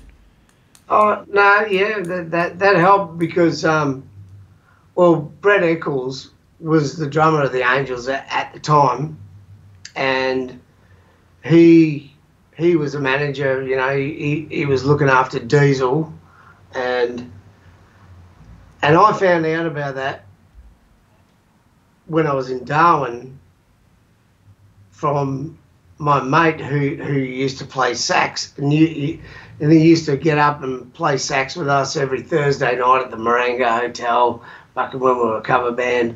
And anyway, he ended up being Diesel's sax player, Bernie Bramond. Oh, okay, yep. And I fucking gave Bernie a fucking tape. I said, mate, make sure you get this fucking to Brent Eccles. I said, or I will kill you. and he did. And I said, fuck it. I kept on hassling him about it. But, you know, and Diesel was starting to grow in popularity, you know. Yep. And then one night at 4 o'clock in the morning, I got this fucking phone call from Brent Eccles going, you're a star. We're going to get you to Sydney. You're a star. And I'm like, who the fuck is this? Fuck off. And I hung up. Right? Really? And he cut. I had no idea who it was. I was like fucking half pissed myself or something. I don't know. And then he rang back and I was like, who is this? And he goes, this is Brent Eccles. And I'm like, oh, fuck, about time. It was like 4 months later. Yeah. That, you know, he was on a plane. He was like listening to all these different tapes. Yep. And he goes, fucking, yeah, I really liked your stuff. And that was it. That's when the ball started rolling. Yeah. Cool. So, in terms of influences, man, like, I mean, we mentioned AC/DC, and that's pretty obvious. Rose Tattoo. Now, that's one band that I didn't mention when we were just talking about those great Aussie pub rock bands, Rose Tattoo. Was it a case of you guys saying, hey, we want to sound like this or that, or was it just what each member of the band, you guys were all just listening to that kind of stuff, and that's just how it came out? There was a lot of other influences too, and as a cover band, what we really liked playing too, we loved playing Motley Crue. Yep. We loved playing Whitesnake. Mm-hmm.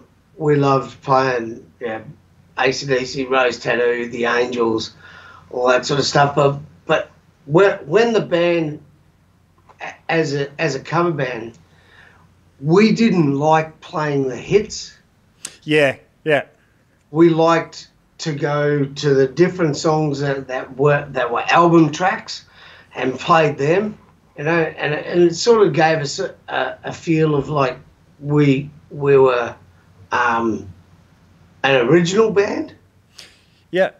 You know, instead of playing all the hits and what everybody wanted to hear, they came to see us because of what we could do, you know, and we always put, you know, fucking hits in there as well, but most of the set was made up of like album tracks of, you know, the Cult and fucking like just fucking bands like that, you know, and Queen and fucking, you know, we played.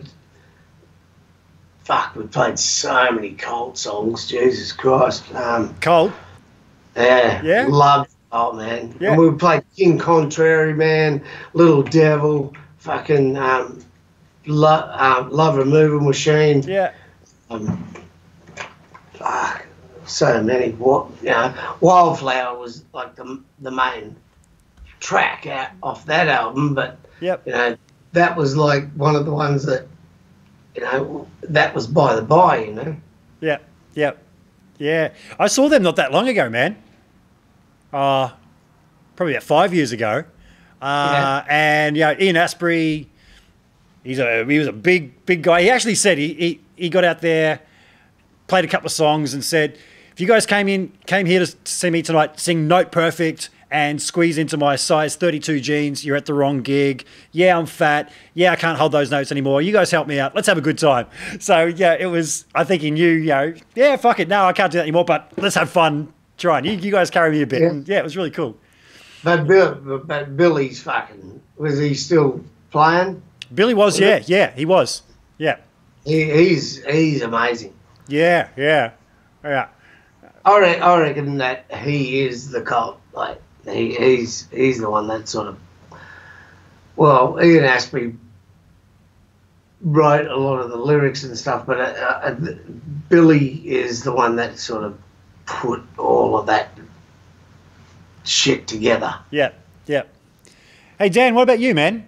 Guitar influences. Who was the guys that you were listening to when you were starting out playing and trying to pick apart their playing that you can hear in yourself? And I remember before I started playing electric guitar in my first year, like my dad was like, "Oh, if you can play good, then I'll buy you an electric guitar." And I was playing Black Dog by Led Zeppelin in the first 12 months from, you know. So Led Zeppelin was a major influence. Zeppelin, Sabbath, Deep Purple. Yes, a lot of the old classic rocks. very 70s. Very 70s. Yeah, a lot of the. So Richie Blackmore, Tony Iommi, a bit of Hendrix. There was a record that my dad had that was just insane, and I think he was playing a cover of Sunshine of Your Love, and halfway through it he made it sound like a train, and I just remember being blown away, going, how is he making that guitar sound like a train? Like, it was just incredible. So so I mean, I was influenced by him. Eric Clapton, Cream. Yep. I loved Cream. Those are the guys that I was influenced for a lot of years at the start when I first started practicing a lot. It wasn't until probably about 10 years in, or probably not even that, like, that I started moving into... No, actually I lied. It was only like probably 3 or 4 years. I got influenced by Steve Vai and Joe Satriani. Yeah. And I went down that whole path of wanting to be an instrumental guitarist. Like, I started practicing 5 to 7 hours a day, and I was just all about instrumental guitar playing. And when I started playing guitar, I was hopeless with my left hand, with my right hand, with my picking hand. Because I'm left-handed, so I play... Oh, really? Okay, yep. I play right-handed guitar, and I'm left-handed, so I feel like my dexterity on my left hand was naturally much better. Yep. Mark Knopfler's the same. Did sorry? you know Mark Knopfler's left-handed but plays guitar right-handed? There's actually quite a few that's like that. So I found it kind of in my favour, that being left-handed. But I did struggle a lot with my right hand for years. And so I learned a lot of legato techniques due to, like, Joe Satriani and stuff, because he plays a lot of legato, you know, in that, like Surfing with the Alien and stuff. You know, some of those little trills and runs that he does going down as a lot of legato in it. Yep. So a lot of my speed and technique came from playing legato style lead playing earlier on. And then I just started building up my right hand from that point on and got much better. So, yeah, Steve Vai, Satriani. Yep. Then I jumped. I realized like I developed technique from playing like Led Zeppelin and then a lot of Led Zeppelin stuff, and then playing a lot of the Steve Vai, Joe Satriani. Someone asked me, "Oh, do you like Eddie Van Halen? Do you like Van Halen?" And like I never really heard much about him. Yep. At that time, and I was just like, oh, and everyone kept talking about it. I remember one of the guitar shops in Coffs Harbour where I grew up. Darren, who owned the Coffs Guitar Shop, he had a big Peavey wall sign. Yep. And it's painted in the Eddie Van Halen colours, you know, and it was back when he was with Peavey and stuff. And they were big Eddie fans, and I was like, oh, yeah, Eddie. And then years later, I got into it and listened to it, and I was like, wow, like there's a lot of the techniques that he was doing, a lot of the playing that I sort of realised was a lot like my own playing. Oh yeah. Like a lot of my own style was very similar to Eddie. I'm like, how did that happen? Yeah, and then then I realised, you know, his influences were Jimmy Page and some of those guys as well. And from my like warped, you know, like developing your own, like when you learn people's styles, you develop your own style naturally. Exactly.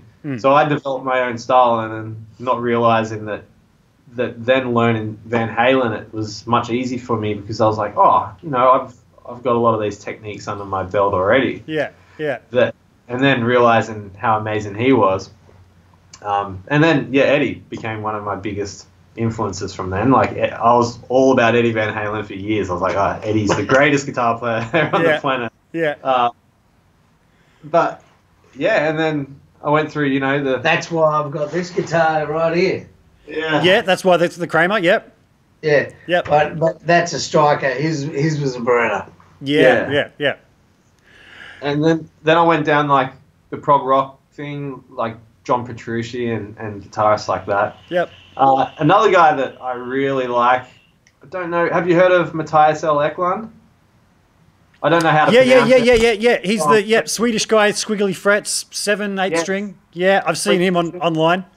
Oh man, demon guitar player, and he's real quirky. He does a lot of the cool stuff. I've never heard. He's kind of like the shredding version of Tom Morello. You know, like he does a lot of real artistic, crazy things. Makes his guitar sound like a telephone, and like yeah.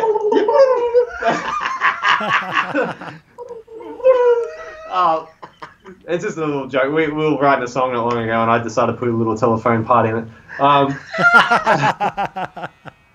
But yeah, like he's a great player.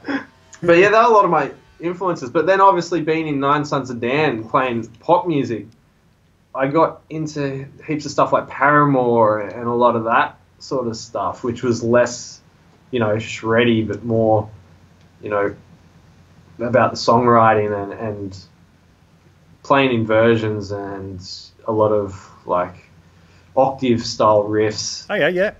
Playing that sort of a lot of that sort of stuff. That's handy, man. On all levels, I reckon, or octave sort of stuff. Yep. I love that sound. Like my favourite band in the fucking world is Alter Bridge. Yeah. The octave playing that Mark Tremonti does is just fucking unbelievable, you know. Yeah. And then I thought, fuck, those solos that he does and all that sort of shit. I was like, fuck, this guy's fucking the best ever. And then I met this guy. Yeah. And he can play that in a fucking second. Yeah. Like, oh, what the fuck? Now, Skinny, you do realise that Alter Bridge is Creed, right? Everybody says that, but no, they're not. Yeah, I know. They fucking aren't. Yeah. I tell you. Yeah. They're not. They've come a long way since the Creed days, though. They have. And I haven't heard much of it. The reason I'm not changing the picture to me, I am going to quickly change to me, but it's going to be my shit camera. It's because my battery just ran out my camera. I will change it in a second when I cut to you guys so that people won't see me running off going, oh, where's my battery? The old battery trick, eh? The old battery trick, yeah. Yeah, it happened. It's happened a couple of times. I've ordered, to get a power supply for my freaking little camera so that doesn't happen anymore. Guitar tones. Who out there has crushing guitar tones? What bands do you listen to? What artists? And you just go, oh man, listen to that sound. I mean, Eddie Van Halen, of course. Yeah, wrote the book. Eddie Van Halen. Dan Cox.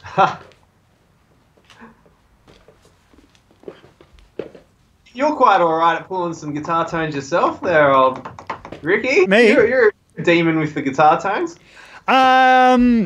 Well, yeah, no, on a local level.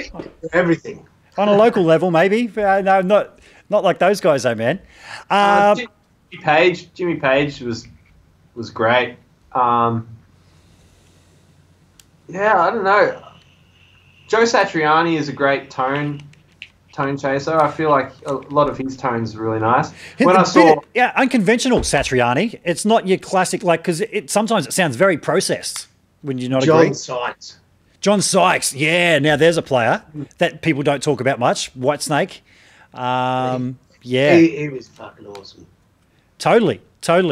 A friend of mine just did an interview with him recently because he doesn't really do interviews. When was the last time you saw a John Sykes interview? No.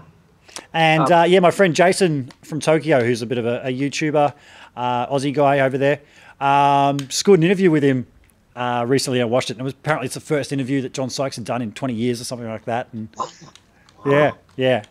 But yeah, no, he got quite that quintessential Les Paul tone. Really, you just hear those solos, you go, yep, that's a Les Paul. Oh, you know who's got the best fucking guitar sound that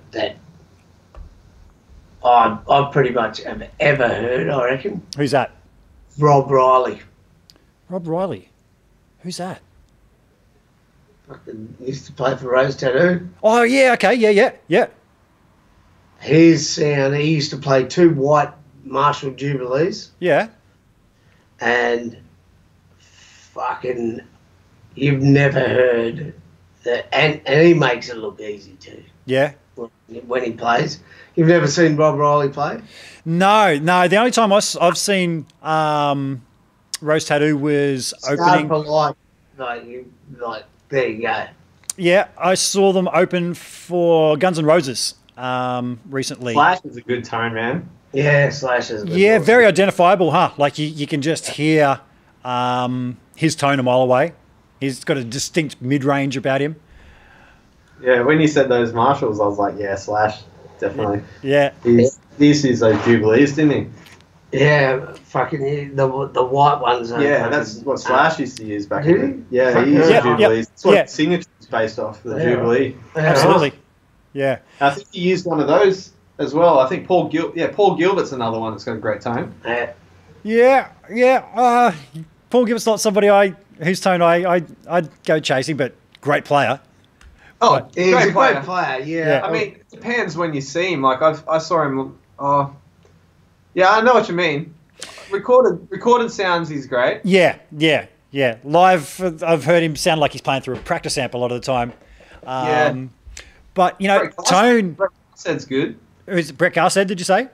Yeah. Yeah. Dude, when I was just learning to play guitar, John Farnham was doing the huge big Whispering Jack tour, and it was on TV. They had the concert, and there's a solo that he did in the song "Let Me Out." It's on YouTube. I've sent it to a couple of friends of mine overseas who haven't heard of John Farnham or Brett Garsted, and I remember seeing him do this one solo that just blew my mind. It was the song "Let Me Out," and he just went for it. He actually had a camera attached to his guitar, but this is back in '86 when something attached to your guitar is like this huge big thing. Massive. Yeah, massive. Yeah, and to look at, he's so young when you look at him in these videos, you're like, oh man, yeah. I sat down and played some guitar, like at a guitar expo in Brisbane. I was just playing some show, like just testing guitars around the guitar show, and he pulled me aside and I played his own ESP. He gave it to me and he was like, "Oh, you're a great player, man." And I was like, "Oh," it was like Brett Garsted. I was like, it was a bit of a I'm not worthy moment. Yeah, awesome. Yeah, but you were. But yeah, you were worthy. Unbelievable player. It's funny. I've said this before about Brett. When he's left to his own devices and just going for it, he's got that whole Alan Holdsworth too many notes thing going on. put a slide on him, like a lot of the classic John Farnham solos that he's played, and he just plays the most incredible freaking melodies when you give him that restriction of, no, man, you can't do your widdly diddly, you're wearing a slide. That's, to me, when Brett Garsed you find his feel. Yeah, totally. Yeah. He's not trying to impress you with chops. He's impressing you with his ability to make it sound like a singing woman, basically. Yeah. Oh, we all know what they sound like. Old mate that played for Billy Idol, he was always good for his... Steve Stevens, totally. Yeah, Stevens, man. Yeah, Yes. yeah. So that's somebody... I love Steve Stevens. He's Same. a great player. Same. Awesome. Yeah. So he did the Top Gun one? Yep. Did he do the Top Gun? Yep. Yeah. Yeah, totally. Yeah, here's one for you. Yeah. The two guitarists out of Warrant. Warrant? Yeah. Warrant. They were fucking exceptional guitarists. Man. Really? And their tone was fucking awesome, man. I don't know if you're taking the piss right now. Are you serious, man? Listen to one song called Uncle Tom's Cabin. Okay. It's fucking excellent. Cool. I'll have to check that out. Because, like, it's one of those bands where I only know, Cherry Pie and... It's a bit of I know. That's it. That's why he killed himself. Yeah. Because he hated that song. He didn't want to be known as that guy that did Cherry Pie. Yeah. A player that surprisingly had good tone that I only just got into the last couple of years was Zach Wilde. Oh, Yeah, you're into Zach? yes. So, like, I'm a Les Paul player, and I'd always just been, playing I've been playing Les Pauls for years, and I was always like, Jimmy Page, all that stuff. For sure, Zach. And I wanted to think of that. I was going to do a show with one of my good friends, Mouse, right? Yep. So we were going to do an Ozzy Osbourne tribute show. Oh, yeah. And so that's where this carnation came from. Oh, okay. So I've been playing this guitar for the last few years, and it's perfect that I built this guitar for the Paul because it's got Zach Wilde EMGs that I installed in it. Uh-huh. And I was never really a fan of EMGs back in the day because I just always saw that metal guitars had, EMGs, and I thought it was a pickup for metalheads and stuff like that. Yeah, they're fucking But then awesome. after hearing Zach Wilde play and listening to albums like No More Tears and stuff like that, hearing the tones that he got from these active pickups, I was like, I've got to try them. So I installed them in this guitar, and man, like, it was perfect for the Paw because Julian's original guitar had EMGs in it, I think, back in the day as well. So, but this guitar was inspired by Zach Wilde. Cool. Because you know how he had the Confederate flag one, right? Yeah. rebel flag on the front Yep. with all the bottle tops? Yep. So this is a 2018 Les Paul Studio because it had binding up the side, so I wanted that because it was really comfortable. Yep. And rubbed it back, sprayed the flag on it, and I actually collected a whole lot of bottle tops, and I've got the bottle tops at home. Oh, really? I was going to nail them to the top and make it look all rustic, and it was going to be my Australian version of the rebel flag because, the Eureka flag in Australia is very, got that similar sort of meaning of, Yes. Sticking it to the man kind of thing. Yeah. And then once I did it, I was like, it looks actually really too good to nail bottle tops to. And then that's where this guitar's come from, and now it's become like my main sort of. That's your main Paul guitar. Cool. Yeah. It's been the main guitar for the tour, and I loaded one of my customs up with EMGs as well that I've got, which is this guitar here. And Nice. Ah, cool. And realized that it just was not completely different, but same pickups, different tone. different time. Yeah, right. So this guitar's got baked maple fingerboard, Mm. and the other one's got a rosewood fingerboard. Just slightly different. It's got much more of a sharp, high presence to it, and Yeah. it's much cleaner. Like these pickups actually clean up a lot more in this guitar. Yeah, but they're the same pickups, an 81 and 85. Yeah. Yep. Zach Wild custom. Yep. So I brought the Zach Wild set for both of those guitars. So they've both been my main guitars for the Paul. And that one's more expensive guitar, right? Yeah, that's a more expensive guitar. So this is just a studio. Yep. He originally wanted to play the black one, Yep. and then when he played the blue one, we were like, Nah. nah, we got to play the blue one. Yeah, right. And Black was a backup. it just was like, well, I don't know, it just seemed More. just a little warmer, Yeah. like Yeah. in the heavier parts. Mm. Yeah. know? And that made just that little bit of a difference. But it's hard to tell too when he picks up the other one. You know? Yeah, yeah. So you go, oh, So you said the main difference between those two was the fretboard wood, yeah? Well, that's what I put it down to, because the baked maple has more of a snappy sound to it Yep. than the rosewood. Yep. I think this one's got probably more chambers in it. I'm not too sure. Mm-hmm. But that's all I can put it down to. I don't really know much difference between what they'd be other than that. Yep. I generally play guitars with maple fretboards because I find there's just more snap about the front end of the note is what I pick. So yeah, it's amazing to hear you say that, because that's something I've noticed over the years, is how much the fretboard and the size of the neck, to me, really affects just the punch, and I'm not going to say sustain, but yeah. It's actually quite a good thing to do, because both got 60s necks, so they both got the 60s profile. Yep. Pretty much as far as the guitar goes, they're pretty identical, really. Yep. So the fact that fretboard, like, you could tell the difference between the fretboard, like the pots, everything else is the same, like, because the pickups come with their own pots. So pretty much identical guitar, other than that's the only thing I can pinpoint is the fretboard material. it have to be. And it's actually quite different. So like, it's amazing how much wood, like the woods in your guitar, can change the tone between the exactly same built guitars. Yeah, it's such a big debate amongst luthiers. I had a chap on here. Actually, it was one of my first chit chats I did. I think it was the first. I had the chap that invented Fishman Fluence pickups and Seymour Duncan P-Rails pickups. Don't know if you've ever seen those, which could be flicked between humbucker, single coil, and a P90 sound. Frank Falbo is the guy. And It's that guy. One that invented rails.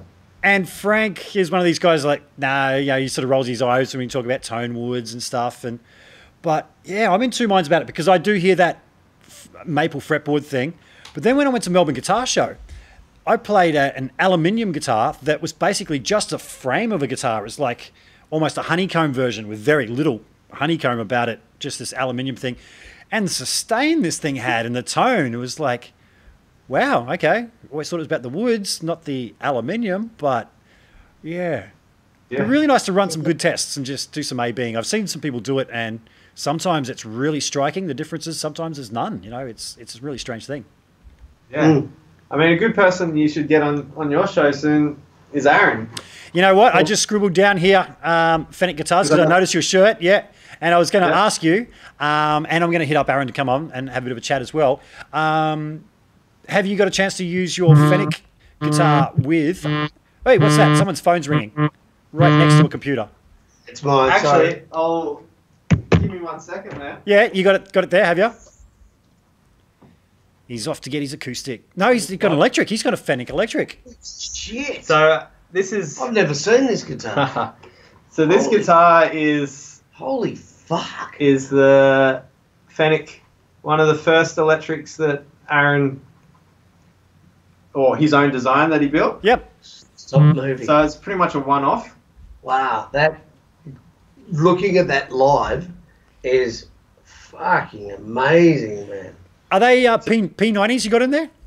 Yeah, P90s. Yeah. This thing soars like it's there's so much like dynamic range in like the volume. The way he built it, it's just you turn it back from 10 to 8 and you just get two like distinct tones, like from hard out to just rolling it back is just, you can go anywhere with this, from strat tones to, you know, metal tones. I think in one of the demos when he built this, I was playing a Pantera song. Yeah, right. Yeah.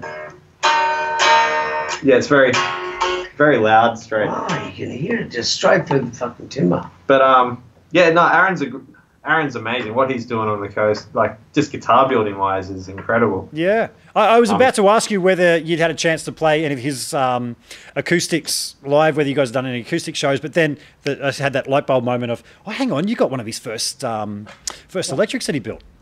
Yeah, yeah. So I had the pleasure of going and building an acoustic guitar. Being one of his first students in the first lot of students that built guitars under his Gold Coast guitar making school that he did. Yep. And I built an acoustic with him for that, and it was amazing. I built like a jumbo style acoustic. I've seen that one, yeah. Yeah, it was awesome. A great experience. Learned a lot, but even since then, he's come so far. Like, his guitars are incredible. Like, Amy Shark was touring, playing one of his acoustics there for a while, and he's just recently expanded. He's been, I think he had an exhibition down Melbourne Guitar Show and I saw him down there. Yeah. Yeah, so his guitars, but he's got an electric guitar. I think it's called the Bentley. Yeah. Which I had the pleasure of playing recently, and that thing just is insane. It soars. Yeah. So like I really want to get one of those and take it on the road and see what it's capable of playing with the paw, which I will probably sometime in the future when funds can demand it. So have you used that guitar with the paw at all? I mean, Skeeny seemed pretty surprised to see it there. No, I haven't used it as yet because single coil. Yeah, I just naturally went straight to the Les Paul. Rehearsal. So, and I was. Sorry, mate. You dropped out for a second there, but you're back. Yeah. Yeah, I thought you dropped out too. For the first rehearsal, I used the Les Paul of the EMGs, and it was pretty much pulled the tone that I wanted straight away. So for me, it's been hard to even grab another guitar whenever we've done stuff together. And I mean, I'll probably start bringing in some of these goodies now because we're writing. Yeah. Which is half the reason why I brought it in as well, because we're starting to do more stuff, so I'll be able to bring in different tones now. But so it's good in the studio. You can experiment with stuff like that when you're recording. Yep. But live, you have to stick to your guns. Stick to the tried and true, mate. Yeah. Yeah. But I'm looking forward to it. Like I do want to get one of his electrics. They're pretty awesome. You've got one. We should go. I mean, his ones that one of the new ones. Yeah, we should go pay him a visit sometime, man. I haven't caught up with Aaron. I saw him briefly down at Melbourne Guitar Show, but we should go hang out and go see him. And yeah, for sure. Yeah, you definitely have to get him on this show because he's very insightful when it comes to building guitars and tone woods, like what we're talking about with the guitars. Well, that's what made me think. I think Tone Woods definitely has its place in talk of acoustic guitars for sure. There's no denying that. It's still up for debate when it comes to electric. I could be swayed either way. I need to do some bit more comprehensive testing myself before I start going, no, it's this. Or yeah, it's funny because, Fender have had it their way for so long, and Gibson, like, the rosewood and stuff, and, Fender's always been maple, and they've had their own tone woods that they've stuck to, ash and stuff. And, yep. There's always a battle of which one's the best, but they all have their own characteristics. Like you said, it could be aluminium. Yeah. That surprised the fuck out of me. How good that sounded. That guitar that you showed me recently, that you just recently acquired, that was made out of, wasn't it like a 3D printed thing? Or No, are you thinking about the guitar I've got with the built-in amp and effects and stuff? yeah. Yeah, no, that's made of. Hang on, I just recorded a demo where I talk about all that stuff. Let me grab it for you. It's over here.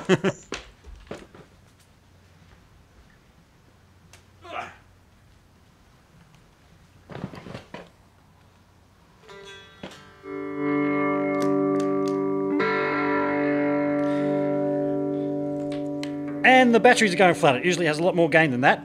No, here we go. Oh no, there it is.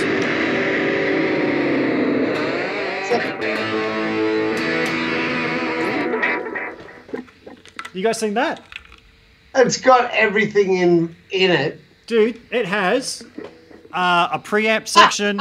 It has, so I can clean, all that kind of stuff. Treble, middle, bass. It has delay. If I turn the delay up. It has stereo chorus built in. It's really cool. And why not? Yeah. And why not? And why couldn't you? Busker's dream. Yeah. Underneath, it has an input for your smartphone so that you can play. Everything's backwards. I'm trying to do this, but everything's backwards. Yeah, right. So you can Focus, play some song and play along with it. It's trying to focus on my eyes. Okay. Hide my Is that eyes. right? And there it is. Yeah. So you can plug in your headphones. You can plug in backing tracks through there. So, yeah, it's really cool. Guitarmadillo, electrophonic. epguitars.com. Because I remember having a player that... It looks like it's got hot rails in it. It does look like that, yeah. And yeah, Dan, that's right. I took it to you at work just after I got it, didn't I? I was off on my way somewhere. Didn't want to leave it in the car. It's quite heavy, but for what it's made out of, it had quite good tone. That's what I was quite surprised about it. You wouldn't expect it to sound the way it does. And it plays really good. Remember, I gave it to your shop and I was just like, it's really easy to wail on it. And yeah, no, it's kick-ass. It's kick-ass. That actually, one of my mates, Adrian McCormack, he did a 3D printed guitar out at Griffith University. Oh, wow. That was one of his projects, and it was a Telecaster. It had like all these waves and stuff, and like it looked like the city of the Gold Coast imprinted in it, and it was made out of the plastics. And I did a demo with him at his university, and that thing sounded incredible. And I was like, this thing's made out of this 3D printed guitar. Yep. And like I think it had a normal neck and stuff bolted to it, so it was just, Telecaster, but the whole body was made of, through 3D printing, and that thing sounded great. I was shocked. Yep. Yeah.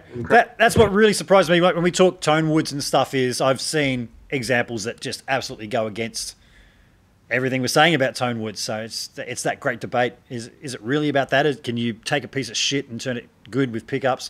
I've still got my very first electric in pieces behind me somewhere in one of those racks. No, that way gets out of the way. But it's hiding behind the pink bass over there.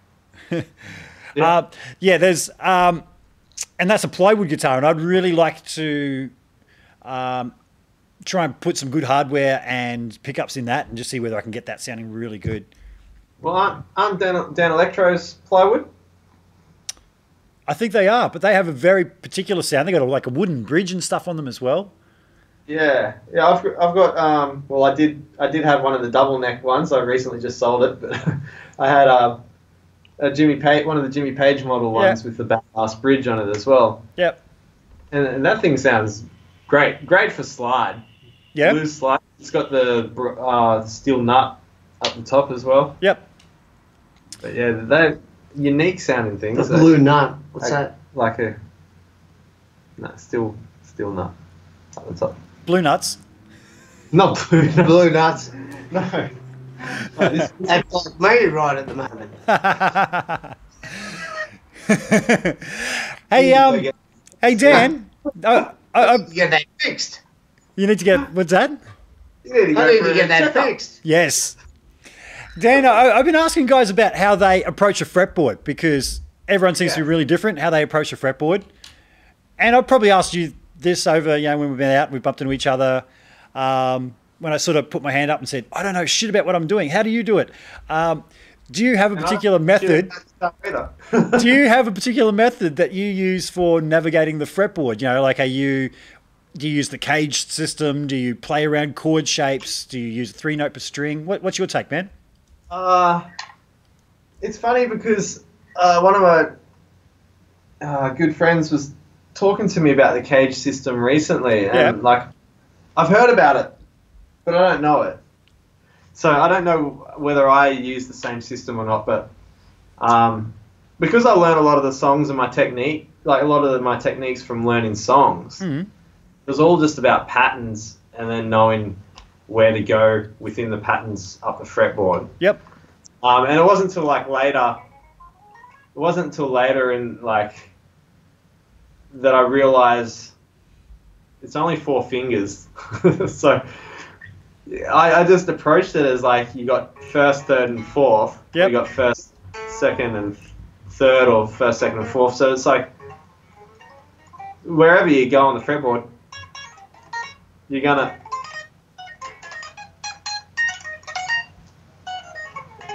just gonna change between that finger, or that one, and okay, yep. So it's either those three, or those three, or yep. So yes, as long as you get those individual fingers working, I feel like you just shift. So it kind of sounds to me like you're using the 3-note per string scales then. So most of those shapes, you 3 notes, right? Yeah. So and if I use 4, I'll just stay on the same string, or I'll.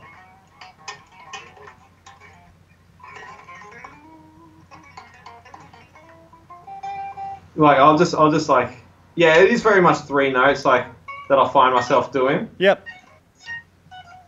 So have you clicked onto the fact that if you're playing 3 notes per string, there's a revolving pattern depending on what part of the fretboard you are? 1, 2. Hang on, I'll flick the switch over here so people can see what the fuck I'm talking about.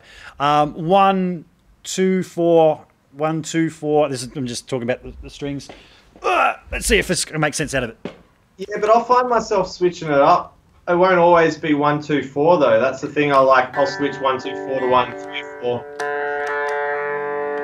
Get out of my way, earpiece. And turn down delay.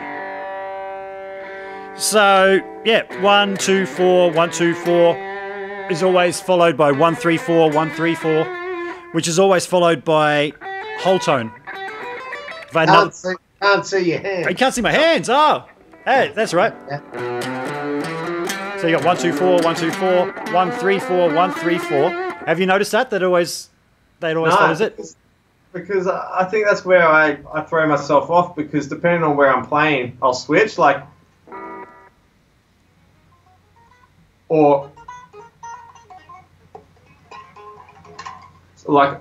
I'll keep that one. Yep. Or depending where I am. Yep.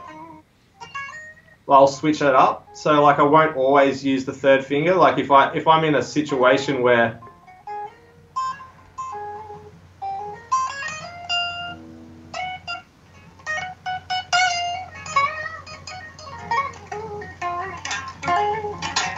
I'll switch up between using that finger or that finger, depending on where I am on the board. So to what pattern I'm doing. Yep. Sorry, folks at home. I just realised I had the camera on me, looking at you, going the whole time you were talking. Then rather than you. Sorry about that, folks. Turn the amp on. Yeah. Guy Simon's saying, plug it in and let it rip down.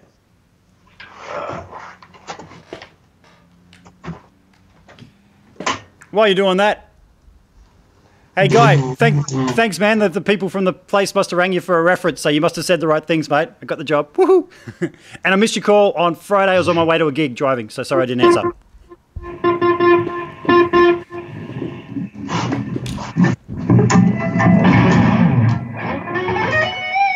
Can you hear that? Yep. So I can turn it up.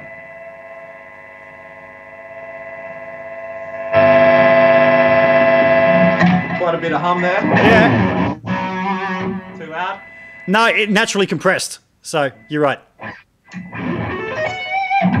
I'll bring it up so you can see. I know, it's just sort of, it depends on where I am really in the scheme of things, because like I find myself using, sometimes doing, say I'm doing these 3 notes. Sometimes I find myself doing that. If I want to use the 4th. Yep. Or I'll be like.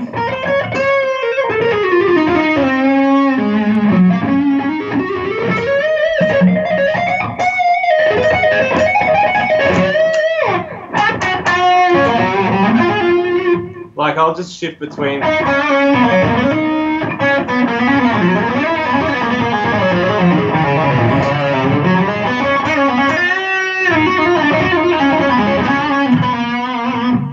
a look at the spots on my fucking head. Yeah, I was just going to say, Skinny, I'm just looking at you and you look like a proud father there going, yes, my boy. That's my boy. Yeah. So as far as approaching the fretboard goes, it's more just patterns and then just knowing where I am and then just using whatever finger like is going to take me to that next spot. That's what she said. Oh. Sorry. But one of the exercises that I used to do, which was I think it was a Steve Vai inspired exercise, which got me to be able to separate. What's that? Which one's that? Is like the, I don't know if you know this one, is the. Yeah. Yep. It's where you do the 1 2 3 4 2 3 4 1 3 2 3 4 1 2. Basically, you're doing Yeah. Yep. You just start again and then progress down. Like I used to do that, you know, most times before I practice, just to get the separation going. So then I'm. Okay, now do it fucking loud and proud. God. Oh, I can't. So you're going to throw me off now.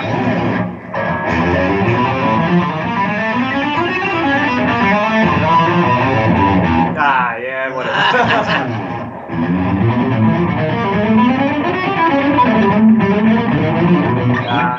It's always the coming down that's always the problem, isn't it? Yeah, I suck at descending as opposed to ascending, yeah. And always getting put on the spot never helps either. Yeah, exactly, yeah. Oh, people are watching me. Rob Giddings is asking about your cabs. Are they Green Boy cabs? Robbie talked about that earlier, mate. You might have to go back in the repeats. His dad built the cabs. Yeah. Yes. Yeah, my dad built them for me and they've got magic inside them. Yes, yes. And I've met his dad. Yep. He's pretty magical. Yes. Built with love. Awesome. It was his sperm that gave him life.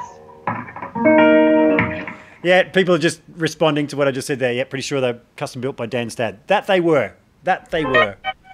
So what guitars have you got your sights set on, Dan? What don't you have that you'd love to have? I've always known you as a bit of a Gibson type of guy. I'm more the Strat style player myself, but you're a Gibson-ish player. Mostly Les Pauls I've usually seen you playing. SG. Yeah. What's next? Oh. What's next? Is there anything else? Then a Les Paul? I mean, I just sold most of my Fenders. Yeah, what was up with that, man? You had a big clear out of amps and guitars and stuff. I guess that happens. I did the same. Yeah, I had a Wolfgang. I sold it. I've got like 3 Wolfgangs, but now 2 Wolfgangs. Yeah, I just things I needed money for. He had 30 fucking guitars. I got like 12 Gibsons or something at home, like Flying V, Explorer, got Les Pauls, SGs. Yep. Got some Wolfgangs. You know what happened? What's he that? joined the pool. He sell some shit. Yeah, got poor. I think I made that joke to him. It's like, oh, it's only a year because you're joining the poor. I don't know. I think I just got my mindset on just more Les Pauls. I'm going to buy a couple more and do this sort of thing to it. Yeah.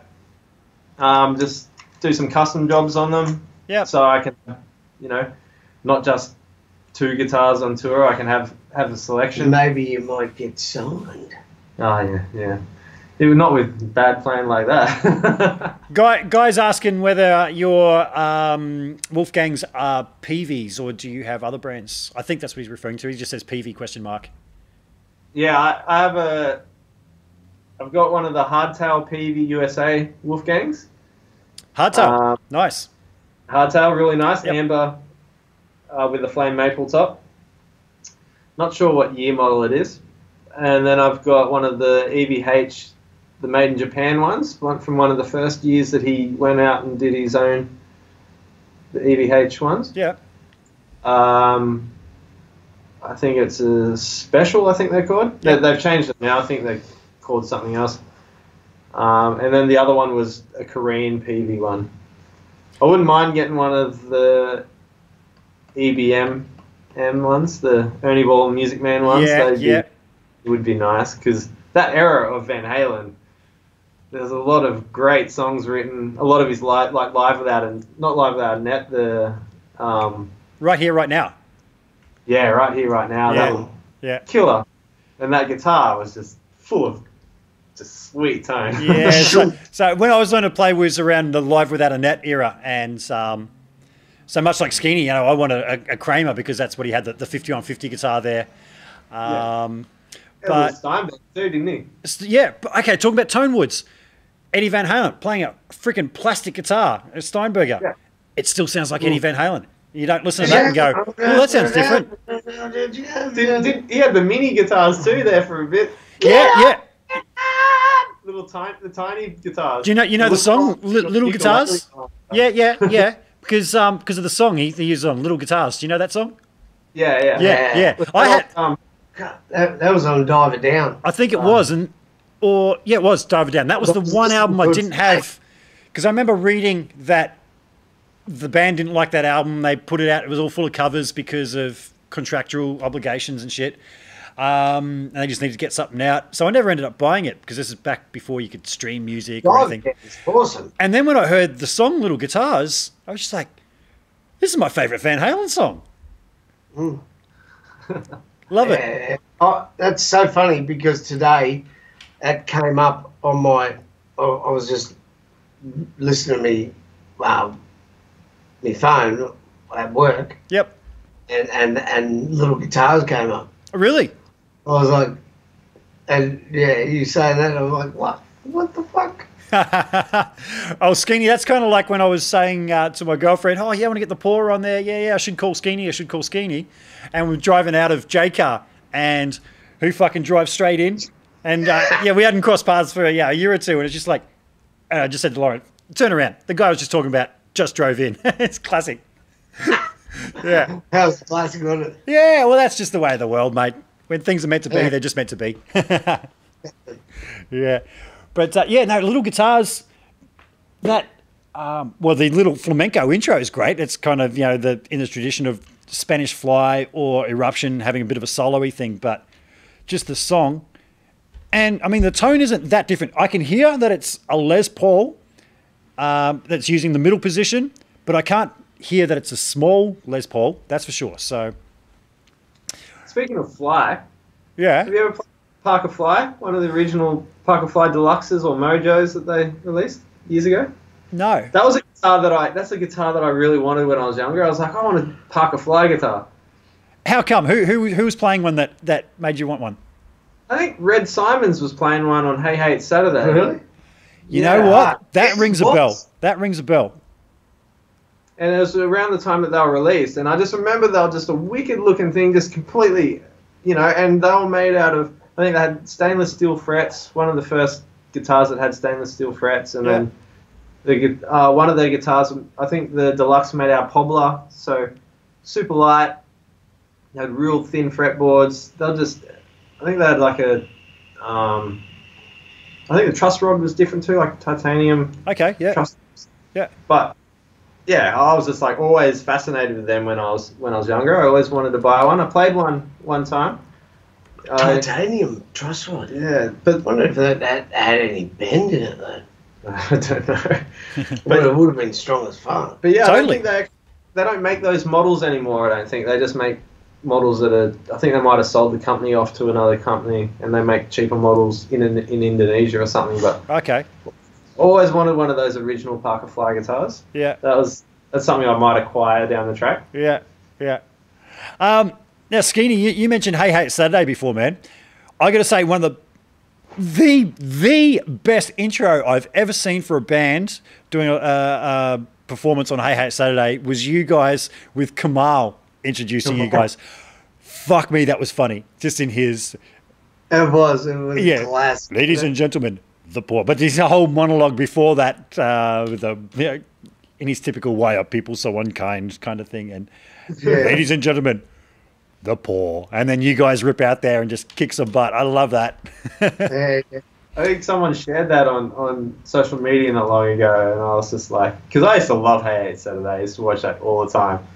And then just my favourite band and one of my favourite old shows together, I was just like, oh, wow. It's so You just played, what, Poison and then More Wine or something on there? we did songs. More Wine first, and then the next time we came on Saturday, we did Poison. Yeah. But when we did the More Wine thing with Kamal, that sort of came up.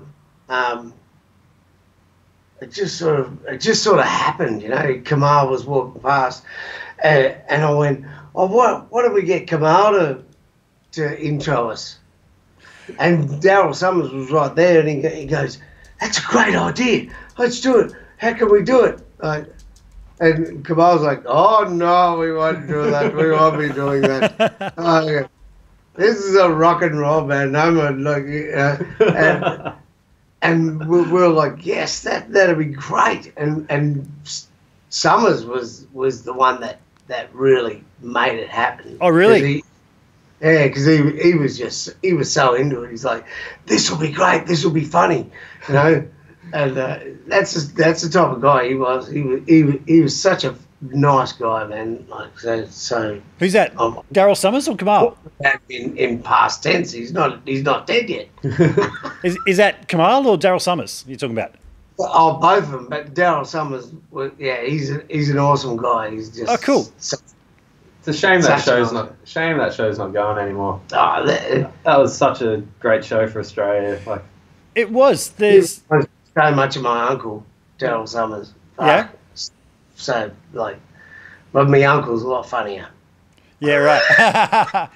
There's just nothing like that on TV anymore. I don't actually own a TV, but there used to be shit like that where there was Hey Hey It's Saturday, and even when it got to Rove, they'd have good live acts and stuff on there. Yeah. People actually playing live.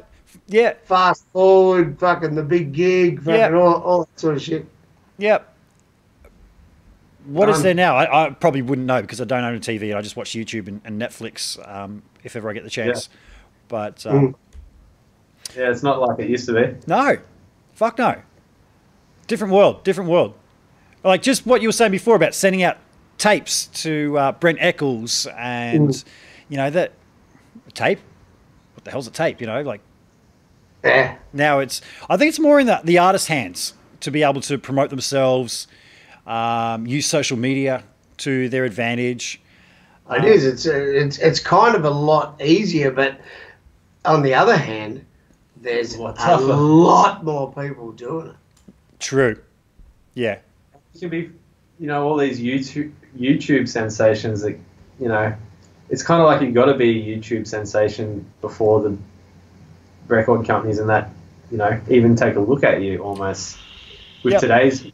Music and stuff. Record companies nowadays are just distributors. Yeah, that's true. They're not even really hunting new talent or anything like that. No. Just put it out there. Well, I think the whole concept of artist development died years ago. In that they'd sign you up and they'd go, "Okay, we'll give you a 5-record deal. By your 3rd album, you'll be kicking ass. We'll have the following." Now they just want instant hit.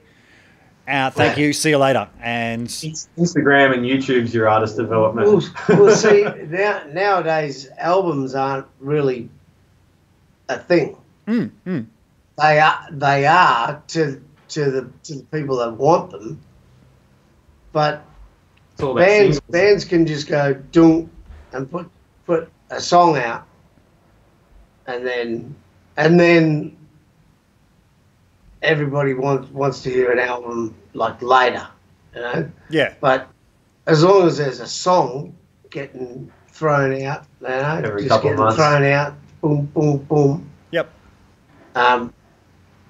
It's the way it's going. That's all you care about. As long as you're listening to that band. Yep. You know? I don't think if anyone approaches me about doing an album for them, I don't think I would do it in that way anymore. Of, yeah, let's get our 12 songs together and then release it all. No. I think I'd seriously talk to the person and go, let's do one song at a time, release it, next, release. That just seems to be more how people are buying these days.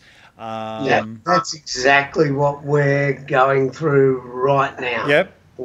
And people's attention spans are much shorter these days. You kind of got to keep them interested, not just today, but like every month. Yep. So releasing a song every couple of months, you're more likely to keep people's interest up than releasing 12 songs and then nothing for another year or two. Yeah. And then you can grab all of those songs and put them on an album and release it as an album. Yeah, Yeah. as a package later on. But it's you know. But yeah. people, you know, someone's famous this week and next week they're old news. So you got to keep people's interest. Absolutely. You know? Absolutely. Yeah. The way I see it now, a lot of people will have that one major hit, but maybe a follow-up single. They'll go do the festival circuit around the world and sort of be on these big things for a year or two, and then it's see you later, isn't it? It's not like... I mean... You got to really be doing a lot of stuff to keep your name in there. It's kind of like Miley Cyrus a few years ago when she was doing the whole Wrecking Ball stuff and being real outrageous. I feel like that was all just an attention to keep herself in the headlines. Oh, yeah. As soon as she stopped that, she's disappeared. Her name pops up whenever she has a marriage breakdown or something, you know? Yeah, Like- yeah. But hey, that's another thing to keep yourself in the papers. Too. yeah. So, Oh, there's a scandal, you know. yeah. And like to me, that's just fucked. So you kind of got to be that way these days to keep people interested. You got to be a bit more extreme, or you know, keep But- stuff out there.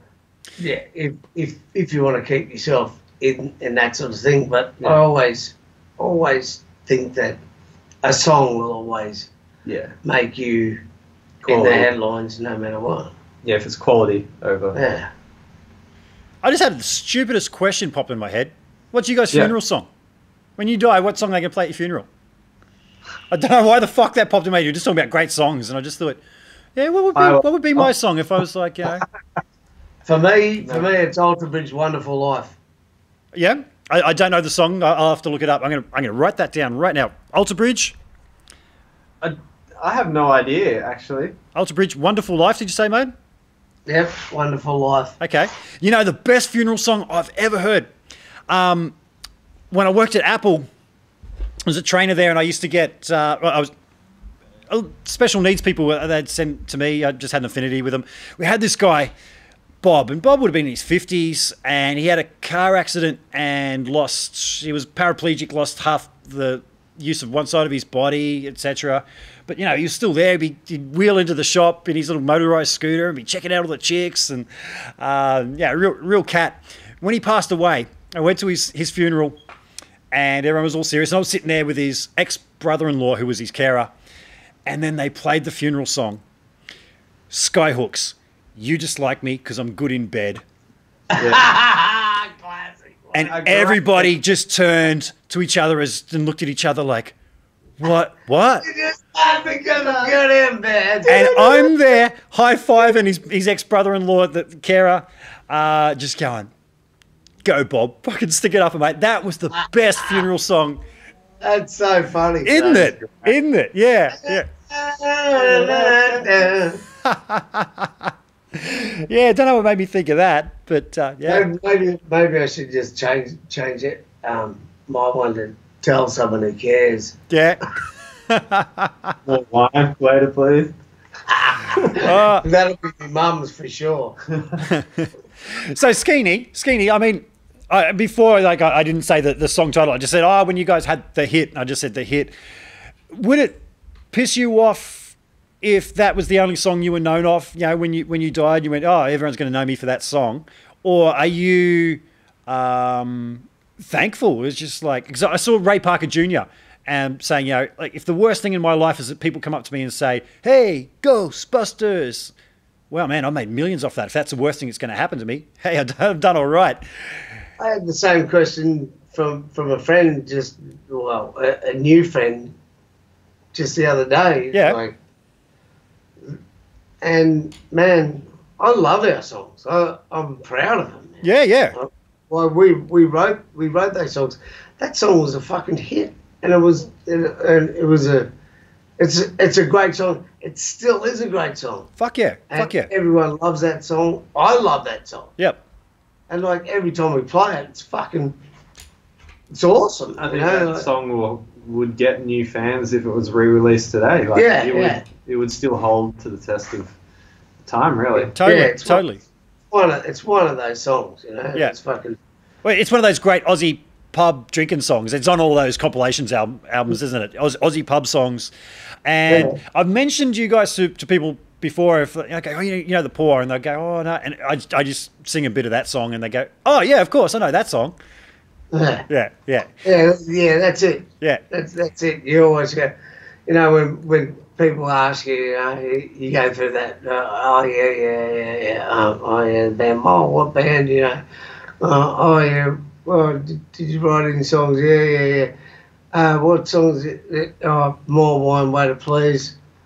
And they go, oh, how's it go? And then I got to sing it to them. Yeah. Wine. Oh, I know that song. Yep. Of course you do. Hey, Dan, what's your favourite song to play with the Poor? Oh, that is a hard question, because when I was younger, like, I used to really love like Dirty Money and some of the other songs.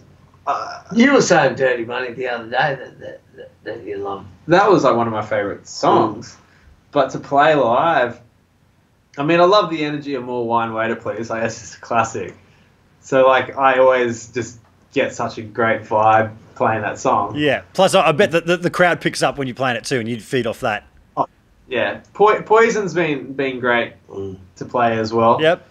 So I sneak in a little bit of Teeth playing at the end now, and and do my own thing in that song. But some of the ones that we played on the last tour, like Downtown and Hair of the Dog. Man, I love that whole album. Ain't on the Chain. Like, I literally can play any of those songs off that album and just love every moment of it. So cool. Is it? Are there any songs that you guys that people keep asking you to play that you actually don't like? You go, oh no, we don't actually like that one. Is it, or you're proud of all your babies? I keep getting asked to play one of the songs by. Keep getting asked to play Jesus. Jesus, yeah, I was going to say, keep getting asked to play Jesus. I just keep. Bobby, mate, Longy, he just loves. I just keep teasing him and just saying I won't have it. It's just, we just don't have fucking room in the set. Yeah. Like, it's a great song, but we just haven't learned it yet. No. We just haven't learned it with Dan yet. I just learnt everything else around it. We'll get to it. We've still got so many songs up our sleeve. How many albums did you guys have? How many albums you got? Three albums, 2 EPs. Yep. So I can play the whole Who Cares album now, like, you know, and then probably about 5 or 6 songs off the other 2 albums. So I've got like probably 20 or 30 songs there to learn. Yeah, I've still got a few there to learn, but you know, we're writing songs now, so they can wait. Yeah. Fuck that. We're new shit's coming in. Yeah. Rob Giddings is saying Rock and Roll Survivor demo version. Oh, the demo version. Yeah. Jesus. Yeah. That was one that we recorded in Darwin. Fuck, that's a long time ago now. That was like 1989, I think we recorded that. Yeah. Oh, I know. Yeah, probably around about then. Yeah, that's Rob Giddings. He also says, love Lump, love the Poor, be proud Skinny, your music fucking rocks. Cheers, mate. Yes. Yeah, checks in the mail. So you guys said you're writing new stuff. Is it in the vein of just the classic Paw sound? There's no new directions. It's not like, oh, we're bringing spiritual sitar music to the fold. You know, wait till you hear us. You know, we're nothing new. No synthesizers. You guys haven't discovered synthesizers and drum machines. Nah, it's still balls to the wall. Heads Raw as balls fuck to the raw. wall. Yeah. I'll just give you the name of the new song that we just wrote yesterday, Yeah. which we've probably been working on for a little while, but we got it down yesterday. It's called "Payback's a Bitch." Yep. Ain't it? That's pretty much the Paw song. Yeah. Yep. It sounds like a Paw song. Yeah. Kick ass. Yeah. Probably Where haven't you yeah. guys played that you want to play? Has there been, you're like, fuck, we've never played in blah, blah, blah, or we never played, blah, anything spring to mind? Europe? You guys haven't done Europe. Aren't you guys off to Europe soon?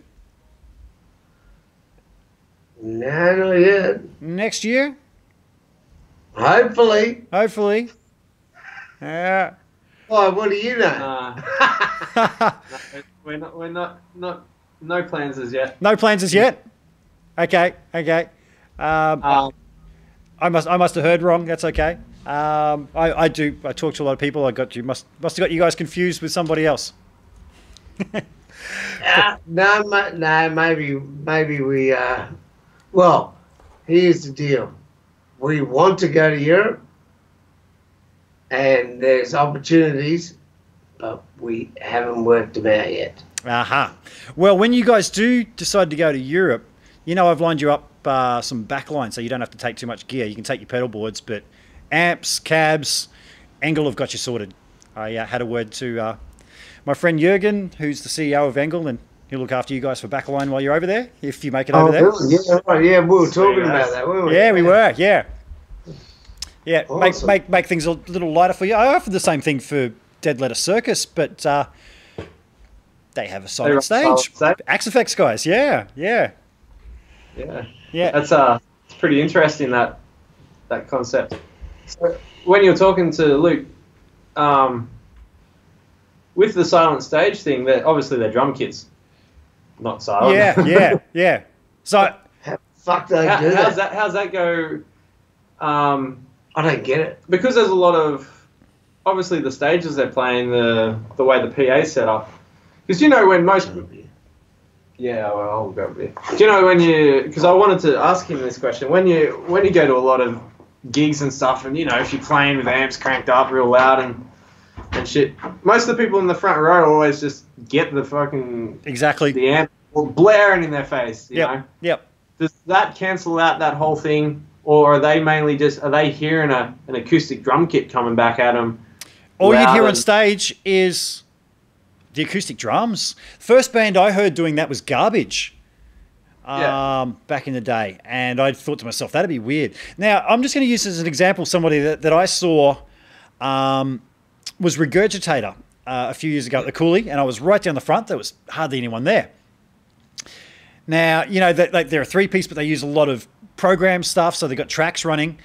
And what I noticed being right down the front was, I could hear the tracks remotely coming out from the PA out to the side, but when I was listening to the stage, because their wedges are facing them, so you didn't get much of that. And it sounded like it didn't have that full sound, you know, like I was expecting to hear all the bells and whistles from the album that they have on tracks, but I could faintly hear it coming out the back. I'm sure that people behind me would have heard it in the throw of the speakers, but coming off the stage wasn't that. All you could hear was the raw band, which wasn't that big piece, because they're a very different band, with obviously with all the synths and stuff. A lot of people go to the front of the stage to hear that. Exactly.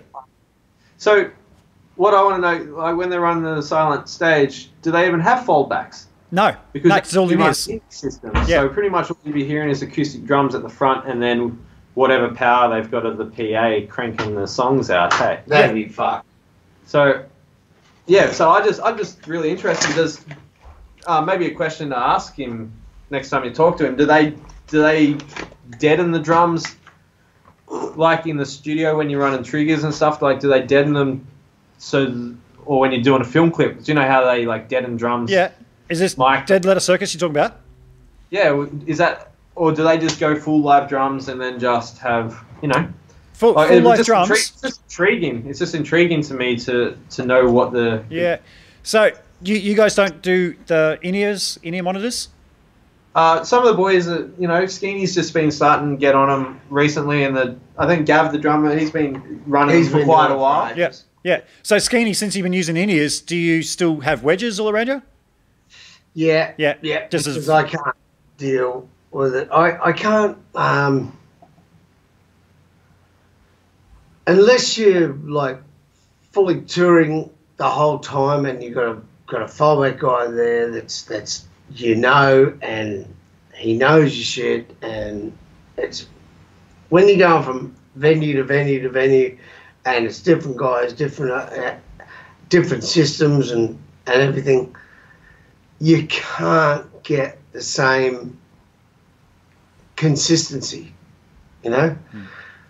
I'd love to have that happening, and I probably will in the future, but at the moment it's like I'll have them in half the time, and then I'll have them out, because I still love that pumping live sound, you know. Yeah. But you know, the sound just gets too loud, and your ears start to compress, and you start wondering about your tone, like what tone. For me as a singer, I start wondering about what key I'm on. Yep. And then as soon as I put them in, just like earplugs, but as soon as I put the inner ears in, I can actually hear myself straight away. Yeah. And it's like, boom. Yep. Straight on. And you go, oh no, I'm all right. I'm right. It's just when your ears compress, when you don't have them, it just starts becoming confusing. You know, like you can't determine what tone everything is, because your ears are just going, just compressing the whole time. Yeah. They're a good thing in that way, I reckon. Yeah. Like, I've had a little bit of experience using them, only like doing the pub gigs. Yep. Obviously, when you play the Grand Hotel, you got to wear it is. No, I love how you're shaking your head there. Everyone who's played that venue knows our pain. The Grand, that's where I first saw you play. Skeeny jumped up and then sung an AC/DC song. Oh, really? The Grand when I was playing there one night. But yeah, like one show on our last tour, I decided to run in-ears for one of the shows. Literally got halfway through a song, ripped them out, because the in-ear pack, I was using Sennheiser's wireless system, cutting in and out. I was having a problem with signal, and I was like, screw this. Yeah. Just threw it out. So like, relying 100% on that system without a backup plan, I feel like I'm a bit, I haven't gone 100% in on that yet, because I have had problems with, depending on what venue you're in, using wireless. It can be very hot and cold. Sometimes your wirelesses don't want to work it properly in one venue compared to another venue. Run purely via wireless. They'd have to have something that was just like unfaultable. And what is? Yeah. Yeah, it's come a long way. It's a lot cheaper wireless now than it used to be, and in ears. But yep, your phone's on there again. I have tried not proper really good ones. I've had just budget ones that I've tried in the past, and not having a dedicated monitor guy for me totally sucked. I'm sure if I did it and I had a monitor guy, it'd be a different story. Plus, I think I'd want ambient mics to keep a feel for being there. Yeah, when I have tried it, I was using a Kemper at the time, and it was so direct in my ears that when I wasn't playing wrong notes, it sounded like I was playing wrong notes, and it spooked me. You're too scared. It was like, oh, I can hear everything, and it wasn't for me. That idea that Palmer brought up in your chat together was a great idea. Mm. The volume pedal. Yeah, yeah. With the ambient mic and the volume pedal, so he can bring in as much ambience as he wants from the room into his in-ear system. That's great. It is very, yeah. Hey, we got a question here from David McDonald. More excitement or nerves about opening for Kiss? So you guys more excited or nervous? The Paw has played with some of the biggest bands, but how's the nerves playing with the biggest band? Oliver? Well, we toured with Kiss in '95, so there's no nerves at all. But I haven't played with Kiss, so on that front, yeah. Well, he might have some nerves. I don't. I'm excited because I've always wanted to play the Entertainment Centre, so I'm excited. I'm nervous about sharing that same stage. Yeah. And I think I'm just more excited about the exploring the stage and rocking out. I think once I'm up there and see this guy going crazy, then I think the nerves will die out. Yeah. But I always feel more comfortable in front of a bigger audience. I'll be watching this guy go crazy. Like you said earlier, like I'm pretty shy kind of person, and not like the smaller the audience, I think the more nervous, the more uncomfortable I feel. Yes, I'm the same. Yep. I'm the same. Yep. I think that's fairly common. That like if I sitting around with a guitar and people are like, "Oh, play me something," I was like, but put me out on the stage in front of the more people, the more freer, the better I play. I'm like, "Oh, fuck it, yeah, let's go. I can do that." Yeah. More confidence in yourself. You're feeding off them. Yeah. Yeah. Well, playing before for you just before on guitar, it was way more nerve-wracking for me than getting up in front of 20,000 people or something. Like that's where I feel at home. Yeah, look, dude, I've hit you up so many times. I've given up on coming over, come over and jam. We show each other some stuff, and you've always gone, "Oh, I can't play in front of you, man." And I'm the same. I'm like, "Well, I can't play in front of you. Let's both not play well in front of each other and just forget that shit." Yeah. That's, you know what is awesome about that? That's being humble, man. That's being great people. Yeah. I think there was a real gunslinger attitude amongst guitar players back in the late 80s. And it was all very, fuck you, I'm better than you. Nah, man, a few years ago, I put my hand up and just went, you know what? I really don't know what I'm doing. Yeah. Can you show me what you're doing? And learning from my friends who thought that I knew what I was doing when I didn't. And it was just amazing when you drop the guard just to see the different way people approach a fretboard, which is why I asked you before, Dan, how you approach it, because everyone's different. And I think we all learn from each other, and yeah. No, it's good. You can't be too on yourself when it comes to guitar playing, because every day there's someone out there doing something that's just mind-blowing. Like when you said you watch YouTube all the time, and it just makes you want to not play guitar. I'm the same. I'll watch something, I'm like, I don't even look up guitarists on YouTube or anything anymore. I'm like, you know what? I'm not trying to be the greatest guitarist in the world anymore. I just want to be my own guitar player. Yeah. And do what I need to do in the bands that I'm in, or create an individuality, create my own character. Write some fucking songs. Yeah, well, that too. Amen. It's all about a good song, isn't it? You could have the most shredding guitar player over shit music, and there's been a few bands like that in the 80s, where they had all the guys that were super fast, and they always had the singers who could outdo each other. These big strong men who sang really high. It's like, oh, come on. And it's all about good songs. What's the point if you song shit, Yeah, exactly. I also found too that I stopped concentrating on being the most technical player or whatever, and realized that, I love playing on stage. And I feel that if you can't hone your craft on stage, that for me is more important.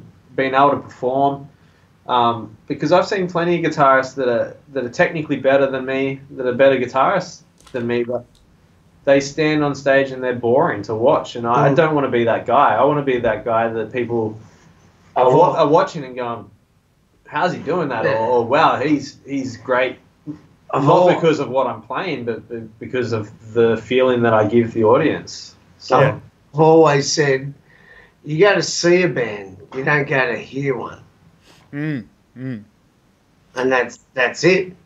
I'm going to see a band tonight. Yep. Yes, you are. Yeah. Absolutely. Yeah, you're right there. And going to see you guys is definitely one of those experiences. Like I said, Skinny, just from the moment I saw you guys back in as the Poor Boys in the early 90s, and I remember just thinking, fuck. And it was funny. I said to my girlfriend before we started this, and I've got to know you over the years since then. And it's for me, I forget that you're that same guy that I saw back then. And I was surprised you weren't as tall as I thought you were. Man, when you're on stage, you're fucking 7 foot tall, bro. Yeah, you're one of those guys. You go, fucking look at that guy. But yeah. No, you guys are just you're one of those bands. It's just great to watch. It's just got that energy and fucking love it. Thanks. Love it. Yeah, never let it down. Hey Dan, you said you were really nervous about doing this and how you wouldn't be able to talk, and you thought, oh man, I'll talk for 3 minutes and I'll have nothing to say. How long do you reckon we've been talking? Fucking 3 hours or something. Yeah, I told you. Average goes for 3 hours, and I start seeing it and going. It's because I got this guy here. Yeah, but no, man. Whenever we've been out, and we bump into each other at parties and shit, this is what we do. This is why I started doing this as a show, is because this is just how we chat with our friends that are into guitars and shit. And that's great. I'm comfortable at a party, drunk, talking to some people one on one. I can talk shit for ages. The embarrassing thing is, whenever I've seen you out, is I told you before, when I worked at Apple, I fucking talked all day, and it's destroyed my voice. And like, if I'm trying to talk over loud music, you've heard this, Dan, you know what I'm talking about. I sound like a fucking teenage boy when my voice cracks. Everyone goes, yeah, and it's damn embarrassing. So whenever I'm out with you and we're chatting, I'm just like going, just come over and hang out, man, so I don't have to talk over this and sound stupid. Yeah, I think I definitely have to. We've broken the seal here. Yeah, totally. Yeah. So, hey, Skeeny, have you got anything that you've picked up as a singer over the years? Like, if somebody was like, I fucking love the way that guy sings, so I wish I knew how I could do that. Have you got any advice for people?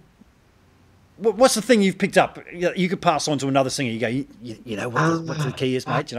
Anything that you're aware of? What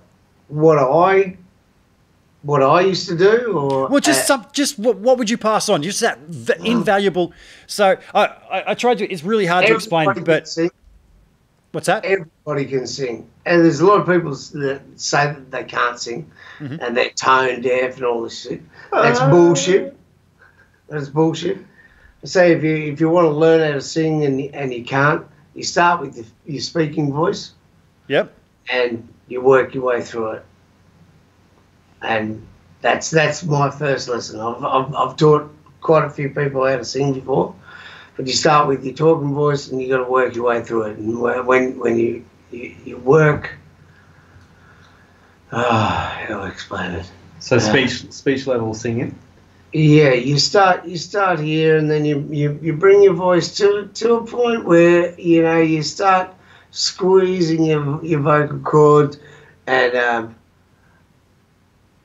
it just becomes natural. But a lot of people go, and they try and jump straight ahead. But you gotta start here, where your voice is in the middle of your vocal cords, and then just start. Try not to push it until you get to the utmost point where you're not talking anymore, and you're starting to get a little bit of a bit of a noise about your voice, and then you can start squeezing it right there. And when you start squeezing it there, that's when you start getting into a yell. Fuck yeah! Fuck yeah! When you start getting into a yell, you can start getting into a scream. Hell yeah! There you go, folks. You want to hear the man without a microphone doing that kind of shit. I know some guys that won't do that because they reckon it's all about mic technique and it's all. But there you go. That's a ballsy rock and roller right there. So did you reckon more wine helps you in that? So I'm just going to have a look at some of the questions there, guys.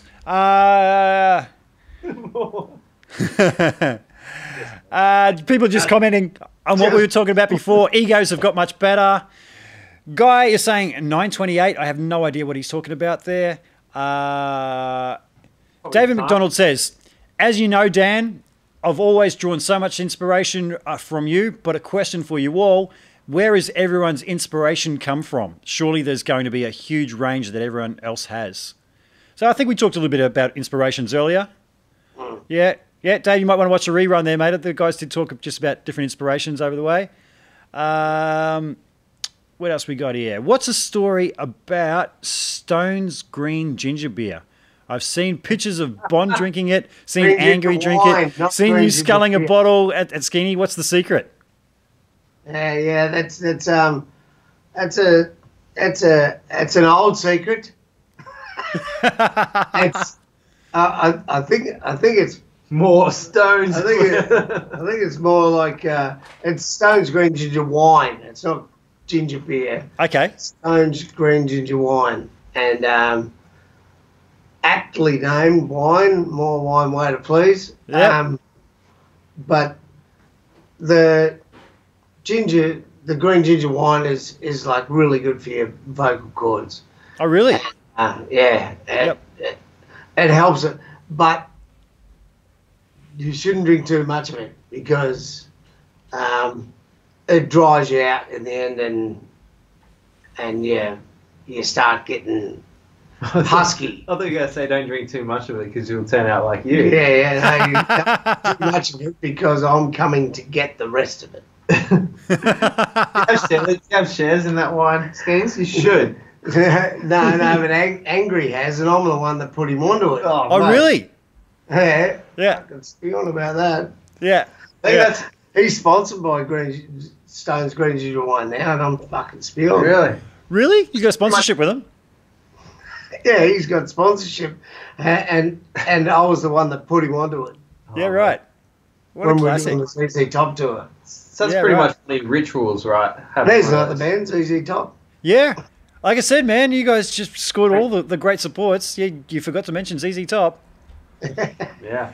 Yeah. Man, I remember when I was a kid, ZZ Top played down the road from me. Down the road, it was probably about 10 kilometres away, and I could hear it clear as a bell from my place. So that must have been one hell of a loud concert. It was them and the Angels, and that was back in the Awesome.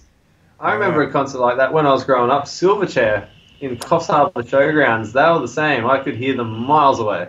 Really? Around the time of their Freak Show album tour, when they were heavy as fuck. They were awesome, man. Yeah, man, that was killer. I remember those kids. He used to scream like a dinosaur back then. He used to do this scream, and it was just like, wow. I went to their EP launch because I was with Sony as well. Yeah. And it was at the Phoenician Club in Sydney, and I walked upstairs because we were all guests, Sony and that, and walked upstairs, and I'm like, where's the beer? Looking around for the fridge, and there's these parents and there's these little kids in the corner. and I'm like, I looked around and I was like, that's them. Wow. And the parents are like, who are you? I went, I'm Skinny from the Poor. How you going? And these guys got up. They went, you're Skinny from the Poor? And they can't. They just surrounded me like, like fucking little dogs sort of thing. and they were like, oh, how did you do that with that? Where did you film that film clip for Man of War? And like that? They were just like full on into it. And I was just like, awesome. These kids are unreal. Cool. They were like 14, 15, and they were just into it, They didn't care about anything but the music, Yeah. Hey, I got one for you, Skeeny. It says AC/DC and the Poor, Darwin Showgrounds. They had to close the international airport for that concert. True story. Yep. They shut down the airport because of you guys. Or you and AC/DC. Yeah, that was awesome, man. That was a great gig. Wow. If you had to relive any of those tours again, man, which is the one? If you had to choose out of all those bands that you played with over the years, what one tour would you relive? Ooh, fuck. There's either the barbed wire ball with Angels, Screaming Jets, The Poor, and Who's Guilty. That tour was off the chart. Or it would have been the Akadaka one in '96, the Ball Breaker tour. Wow. The Ball Breaker tour was only 3 months, and yeah, the other one was pretty fucking out of control. Yeah, yeah. Cool. How do you hold up, like, vocally? Do you ever sort of wake up and go, holy fuck, we're going to play tonight, and it's not quite there, or you're a bit of a just, mate, show goes on, we're fucking... Because I've heard Barnesy apparently has never lost his voice. Yeah, no, I'm the same. I've never lost my voice, but you know, you do get those days when you go, oh fuck, am I going to make it? And then when it comes to the show, you go, oh fuck. But the whole day you're going and looking after your voice, you know? Yeah, yeah. Because you're worried about it. Because you don't want to do a bad show. You want to make it right. So you just, you know, it's, a lot of it with singers is sleep. You need sleep to heal, you know. Yep. And, if you're partying all night. Yeah, if you're partying all night, it's like fucking bad remedy. Yeah. But then again, sometimes I've fucking partied all night and gone right through the next day, and then got up and done the gig and been fine. Yeah. So it's hit and miss. It's so hard to gauge. Yeah. You mentioned Sony earlier. I played guitar for a chap who was signed with Sony as a solo artist, and when we were on the road, every morning I knew when he woke up, because you'd hear coming from his bedroom, it must have been something he'd do to check his vocal, how he woke up. Every morning, no, you would hear, woo. He'd just do that. Woo. You're like, oh, Tony's awake. He's just checking his voice. Woo. Yeah. There's certain things that you do, and that my main one just before I go on stage is like, yeah, yeah. Yeah. I was waiting for it. Okay, I'm ready. I knew. Yep. I was waiting Just for it. blow out a few cobwebs. There it goes. Yep. Good. Yeah. Because I hear that the worst possible thing for a singer to do is to go, because that's actually smashing your vocal cords together. That whole thing. Have you heard that? No. I've heard vocal teachers say that yeah, when coughing's probably the worst thing that you can have as a singer. Yeah.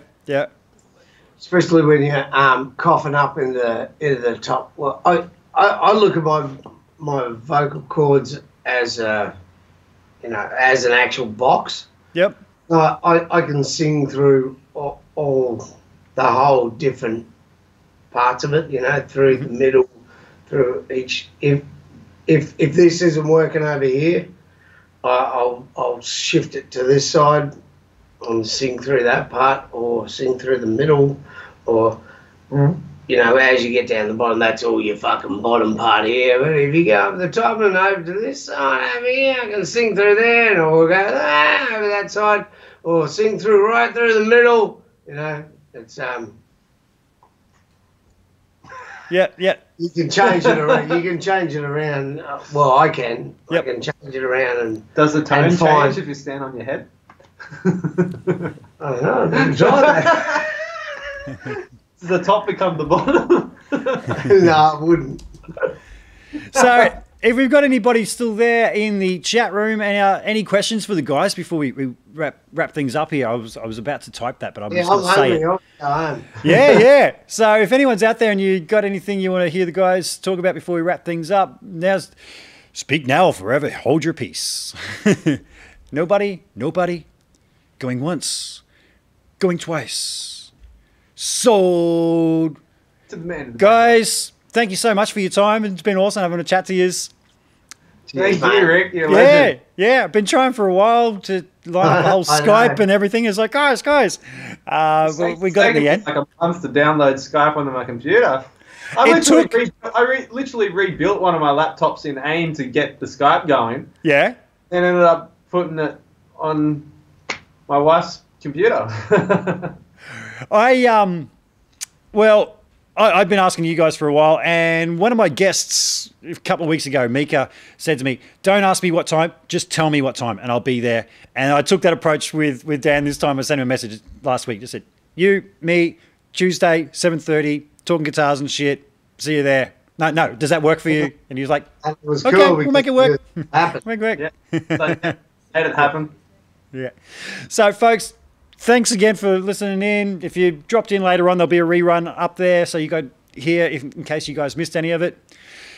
Dan, Skeeny, thank you guys. And I will bid all a good night and see you next time. I just find my little outro. See ya.